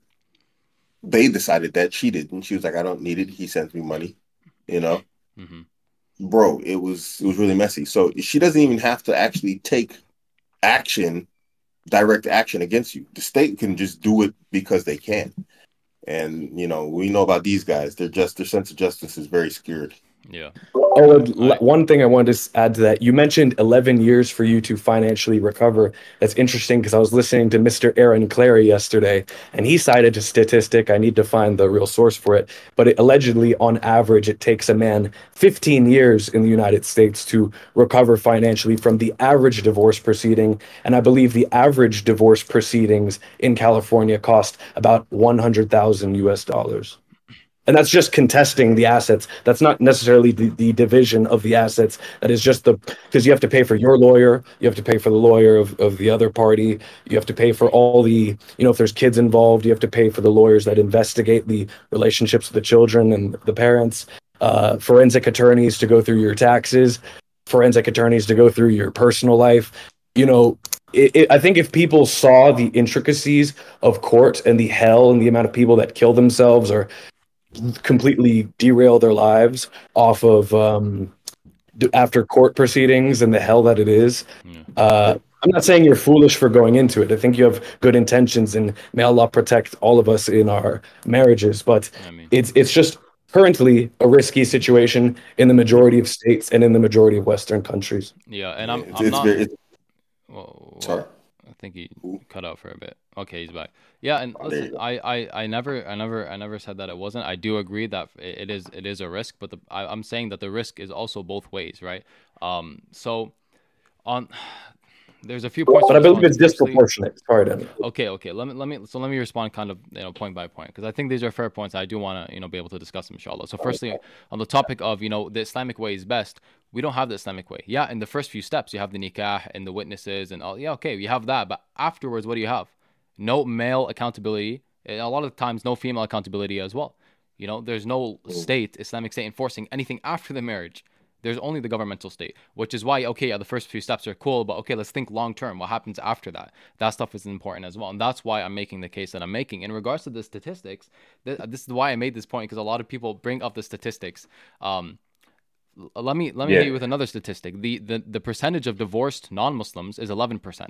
The percentage of divorced Muslims is 6%, right? Almost half. So half the amount of Muslims are divorced. So why are we... And to be fair, that's not saying the divorce rate is half. I'm not saying that. I'm saying there are single, not married, never married, and divorced. I'm just saying that the amount of Muslims who get married and then divorce is definitely lower, right? And the amount of divorced Muslims is half, about, in America. So using non-Muslim statistics to talk about Muslims and Muslim community with different cultures, it's fallacious, because how many non-Muslims are there in America? How many Muslims are there in America? So you're using non-Muslims with their kuffar, not just system, but their beliefs as well. You know, a lot of women are praised. Non-Muslim women are actually praised a lot of time for divorcing men. I apologize for my camera. They're actually praised for divorcing men, taking half their stuff, ruining their life, and like, oh, you're empowered. Are Muslim women praised the same way? A lot of the time in their cultures, no. A lot of the time they are shunned. And a woman, I would argue that a woman who is divorced, whether she takes half the stuff or not, is a lot more shunned in her community and looked at weird, and it's harder for her to get married, especially socially, than a man who divorces and basically neglects his wife. I feel it's a lot easier for a man, even if he neglects his last wife, to be able to get married again, compared to a woman who's been divorced before, especially if she has a kid. No, I hear you. Obviously, I disagree, but that's fair. I mean, we're allowed to do that, right? And remain cordial. My thing is this: that lack of protections, for lack of a better term, has always existed since the time of Muhammad sallallahu alaihi wasallam. There's never been like an in-state enforcement. There's really, unless it's been like an Islamic communal type of like retribution, if that's the right word to use. This protections, they've never really existed. You know what I mean? And it's my humble estimation that it's by design, not by like accident, because obviously the Allah of Muhammad sallallahu alaihi wasallam is the Allah of now. So he knew what was going to happen now later on with the legal systems living in the West, the changes in the society. But Allah, he didn't put in any sort of extra steps or whatever else. So this is my opinion. I don't think people should just like be out doing whatever they want, abandoning their children, their women, or whatever else. Obviously, but I think, again, this comes back to what I said: the injustice on both sides. This is what Yom Qiyamah is for. If there's an injustice committed against me as a man who's married, shar'i or legal, Yom Qiyamah is a real day. But the same thing applies to women. So whether shar'i married or not, legally or whatever else, this is what Yom Qiyamah is for. And so this is why it's very important the vetting process takes place on both sides for both men and women. Because you don't want to marry people that are gonna, make your life more difficult. Obviously that's not the purpose of marriage. So I don't. It's just my opinion. Again, we could do this all day. It's just my opinion that legal marriage doesn't, it doesn't help and assist in that. That's not going to force someone. You're trying to use a system to force someone to do something that they don't want to do anyway. And sometimes they're forced into doing stuff that there's no Islamic foundation for, but there is a legal one, but not an Islamic one. And so it's too dangerous in my personal opinion, to actually put in the hands of people, because if Allah would have seen fit for us to have that sort of power, whether male or female, because I don't know how much power you have in the legal system as a man. I won't want to say you're powerless, but maybe you can actually execute something that you're not supposed to.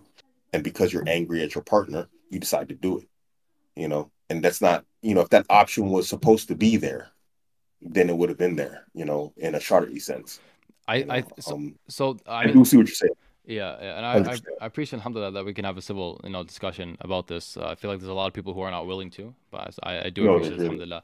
But so I don't understand the first point about there's no Shari kind of ruling, because there is Shari accountability for the man even after he divorces, to either take care of the woman for X amount of time, or and to always take care of his kids so long as they are a woman unmarried, or like a man under puberty and that stuff. So like that does exist. Pardon me? I'm talking from a Western legal understanding, where you might pay like what is it called, alimony, for like the next 10 years, or until she gets married again. You know what I mean? This type of thing is what I mean. Yeah. I agree. I agree that Western law is wrong, but this is the point, that Islam did not come to be implemented under Western law. It came to be the state. Islam came to be the whole state. So what we're doing is half applying Islam because we are forced to half apply Islam. And I'm saying that is the main problem. If we had Sharia, it would be perfect, 100%. We wouldn't have to worry about this divorce settlements and this no-fault divorce, all this garbage, right? But living in this Western system, we do have to kind of evaluate both ends. And I don't think it's a one-size-fit-all. I think it really does depend on the situation. If a man wants to be polygynous, it doesn't make sense for him to get a legal marriage, because, okay, what about the other three? Or maybe you'll do it once and not for the other three. It doesn't really make sense, to be honest. But if a man doesn't plan on being polygynous, or if he can't afford it, which most men can't in nowadays, then I think it does make sense, especially if the woman is like, for like, let's say she doesn't have family here, she's the only one here. If she gets divorced, she has nowhere else to go, she has to take care of herself. I think it's a very real possibility and solution for her to legally get married, so she has some form of protection. And on top of that, the man can put a prenup. The woman can sign on her own accord that I'm not going to take half the assets, so I'll take X amount. Maybe we're talking past each other. So what does this protection look like? Let me ask that question. From your perspective, what does that mean? So I'm talking about financial protection. That's all it really accommodates, I think. I think the law. Okay, go on. Islamically, her protection is 3 months, right? Or idda. Correct. I mean, this is what my understanding. Yeah, and then But what on that? Pardon me?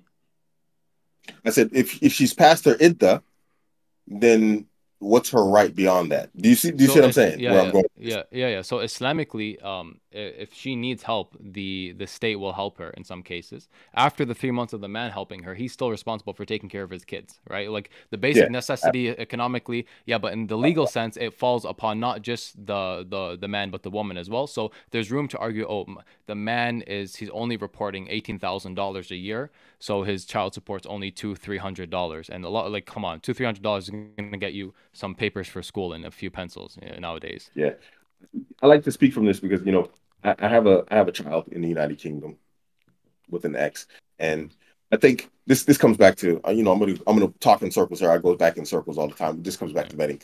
I married the woman. She's a very religious woman, mashallah. May Allah increase her. She's married again, and we have a child together.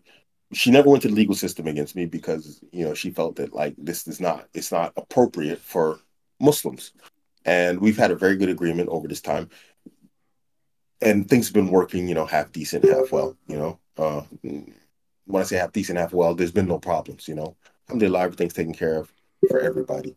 So I mean, I think this is more of like just pay attention to who you marry more than anything else. Because there's signs that the guy's going to be a bum prior to getting married. You know what I mean? You could say the same thing about women, though. Can't you say the same thing about women? That no, absolutely. And I'm a fan of betting. Yeah. Crazy eyes. You got the crazy eyes. Wrote a whole book on I'm 100% betting. I tell guys all the time, whatever happens to you is your own fault. Even if she does it, because you allowed that woman into your life. Why did you not pay closer attention, to who she was? Because you're marrying her. You're letting this person into your life. And when you let someone into your life, what does that do? It's like letting a businessman into your business, and he becomes a partner. He has the ability to financially wreck you. Make sure you get the right partner. This is in all affairs. So I'm 100% with you on that. It's a two-way door where the walis need to do better jobs and brothers need to do a better job, and turn off the horny, for lack of a better term.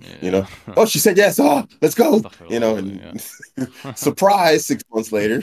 Yeah, may Allah subhanahu wa ta'ala protect us. I do agree 100%. I think that people should hold themselves accountable and not just kind of blame other things or other factors and aspects unless it's completely out of their control. May Allah subhanahu wa ta'ala protect us and our marriages. I think there's a bigger issue fundamentally, which is that men and women are just not ready for marriage, not willing to actually be in a proper marriage. They just have this ideal understanding of what it is, and they're not really looking at holding themselves to a high standard as a spouse, whether it's husband or wife. I do have to get going. We have people coming very soon, so I do have to run off. AbuAmerican, I think if you want to, there are people in the call room. I think my Mod Arashi is here. If you want to stream the call-in aspect on your channel, I think that'd be sick. It's completely up to you, inshallah. But I do have to get going, unfortunately. I'm just willing to just vibe with them if they just want to come in and just vibe until someone acts crazy, and then I'll just bounce. All right, I'll give it 10 minutes, inshallah, before someone acts crazy. Okay, so. But everyone else, barakallah feekum for joining me. Allah bless you all immensely, inshallah. Arashi, let's just allow everyone else in the waiting room, the two brothers in here. And I'm gonna go pray Zuhur. Thank you for your time, guys. Good to talk to you, Rami. Good to see you again, AbuAmerican. And thank you guys again for indirectly giving me dawah. Much appreciated. May Allah bless you, Habib. May Allah subhanahu wa ta'ala reward you and accept your prayer. Inshallah, hopefully I'll talk to you soon. Ameen. Assalamu alaikum. Wa alaikum salam wa barakatuh. All right, AbuAmerican, Habib, may Allah bless you. Jazakallah khair for joining us today. Alhamdulillah, discussed a lot of great stuff. And hopefully, inshallah, we'll do it again very soon. Inshallah. All right, barakallah feekum. And I guess because I'm going to end the stream, I'll say this while you're here. Allahumma atina fid dunya hasana wa fil akhirati hasana wa qina adhab an-nar. And inshallah, we'll see you guys on the next one. Assalamu alaikum wa rahmatullahi wa barakatuh.